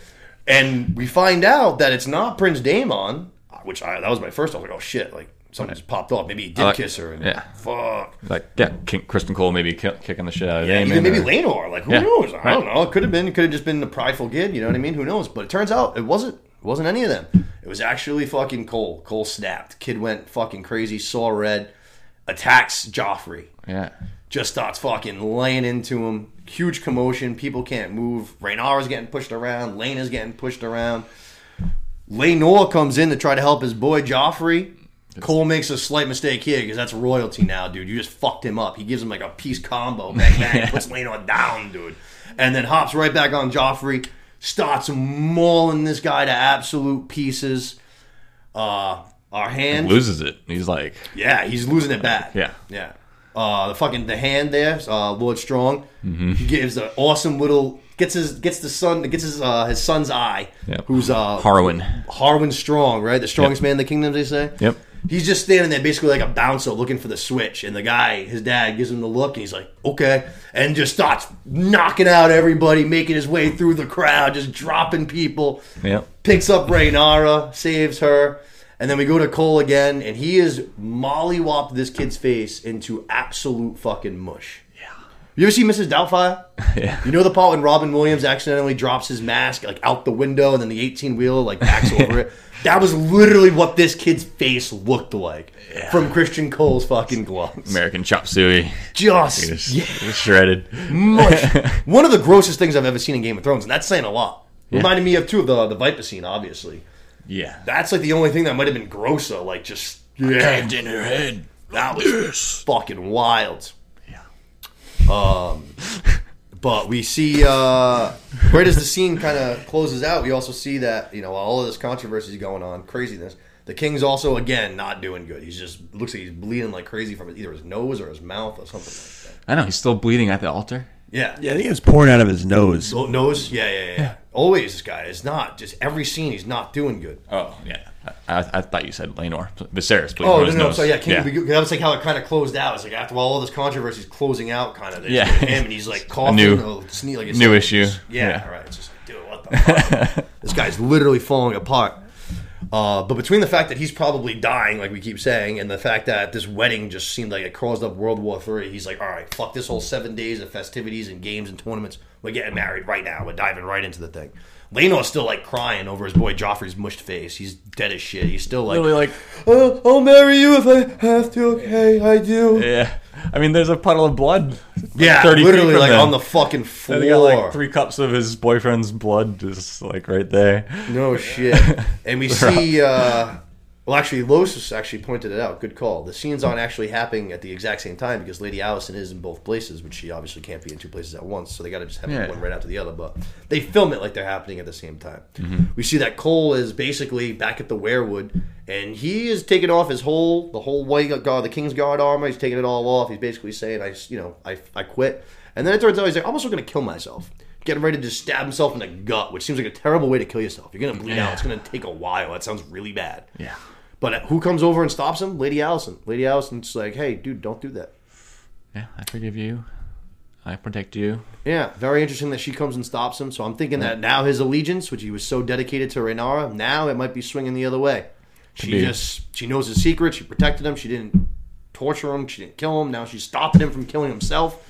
Seems like his loyalty, his allegiance might be swaying. You know what I mean? For sure. And as awesome of a number one he was for Rhaenyra, I feel like he has an even like tighter bond with Alicent through all this couple things they've been through. Yeah, maybe. And how much he maybe doesn't like Rhaenyra anymore. Yep. Also, he could seem to like really hate her. Salty spurn love. He's a little bitch. He acted like a little. What about your whore? And of course, they can't close the scene there. They have to close it out in the same thing that they've been doing. Again, they go to the wedding, and the king literally faints right there, like as they're like finishing the wedding ceremony. And that's how the episode literally ends, with the king collapsing. Right. Tough episode for the king, man. He is. Yeah, they've not looking really good. Forced that he could collapse at any moment, and then that's literally how they end it too. And the craziest part about it is, I'm sure you watched the preview for next week. He's still in. How the fuck is this guy going to survive 10 years? This is the last episode before the jump. Yeah. This guy's not going to be anything left. He's just going to be a mouth. Yeah, wasting disease. There's going to be a hair and mouth. Yeah. Just crumbling away. I mean, my God, I can't believe he's still going to make this jump.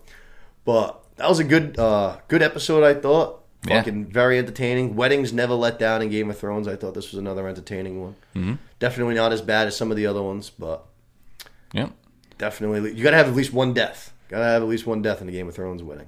For sure. What do they say actually in that first season of Game of Thrones? It's not a real Dothraki wedding unless there's three people dead. Yeah, I think Something so. like I think that. that's right from the books too. That was like Yeah, it is. It definitely is. There's not at least three deaths. Considered a dull affair. Yeah, that's awesome. But and just a couple crazy or cool things to look out to for next week. If you watched the next week trailer, they show that Rhaenyra has quite a few kids.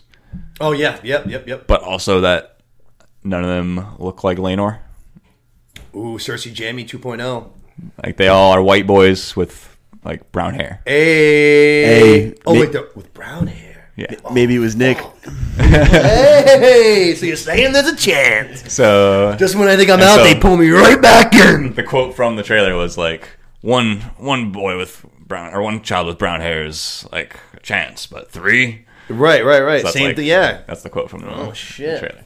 So that's gonna, and like we know, Kristen Cole is a candidate. He's the only person. That's what I was just thinking as soon as you said that brown hair. I mean, that kid's got luscious brown locks. You know what I mean? He's always letting it flow.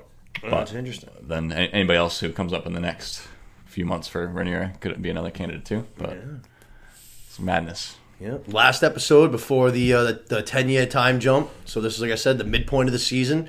Now I think things are really going to start escalating. I think the second half of the season is going to pop off. It seems like some shit's really going to start going down. You know what I mean? Yeah. I can't wait. I'm looking forward to it. Only a couple days away. Yeah.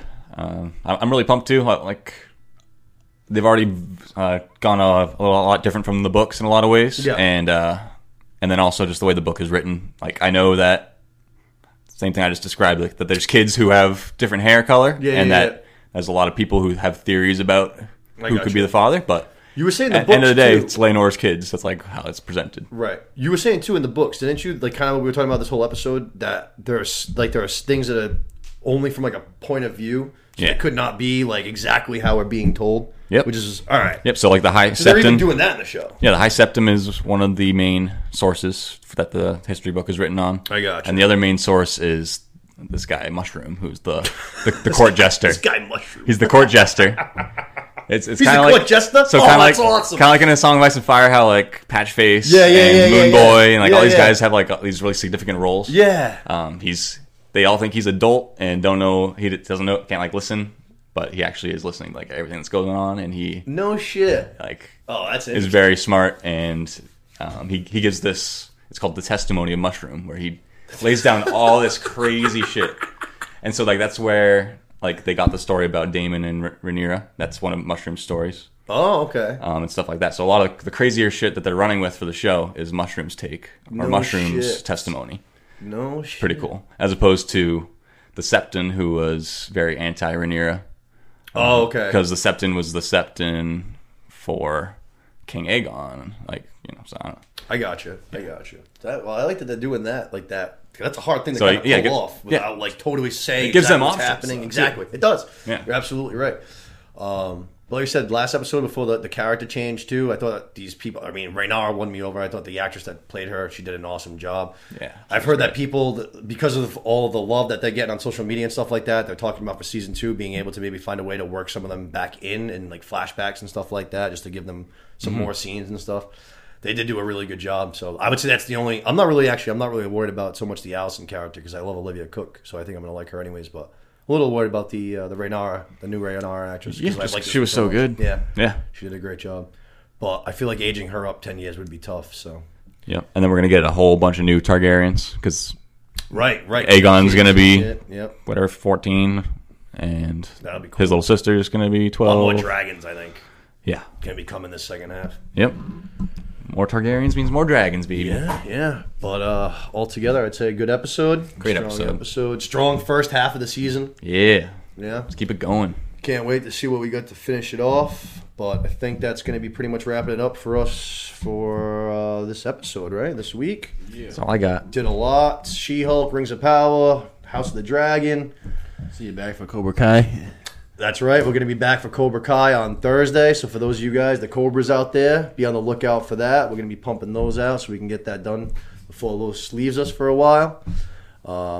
But we also have Andor again today. I'm sorry. I keep messing that up. But enjoy Andor. We'll be covering that soon. I hope you guys all enjoyed the episode today. As always, please remember to share this around. Tell anybody you think you might like about it. Tell people you don't think might like about it. Tell everybody about it. Shout it from the rooftops. Yeah, if you're watching from YouTube, give us a subscription right now. That's right. Smash the subscribe button. Right down here. Smash it. Smash. Leave a review. Leave a comment. Everything helps. Yeah, no, we appreciate it for sure. Everything helps. You know what I mean? All the analytics, all that shit is how the show's going to get bigger. We just need to get more eyeballs on the show, and that comes with your guys' help. So please do that. Los, thanks for coming again. As always, buddy, couldn't do the show without you. Anytime. Awesome job today. Great job on the camera work, like I said, like a NASCAR guy in the pits. And then to our aficionado of Westeros, Lukey, baby, thank you again. Third time on the show. No problem. Probably going to be seeing some more of you soon, I imagine, especially with, like we said, Los being out. We're going to need some people, you know what I mean? So, let's go. I can figure out some computer stuff. You need me to run that? I love to hear that, man. Whatever you need, baby. I love to hear that. A little less pressure behind the camera, maybe? Behind the... It's idiot-proof back there. Anybody can do it. We can teach a monkey how to run that thing. Yeah, you might literally be able to get away with having nobody back here, honestly. But that's going to do it for us tonight. I hope you guys all enjoy the episode. We will talk to you soon, and happy watching, huh? Sir. Good night, everybody.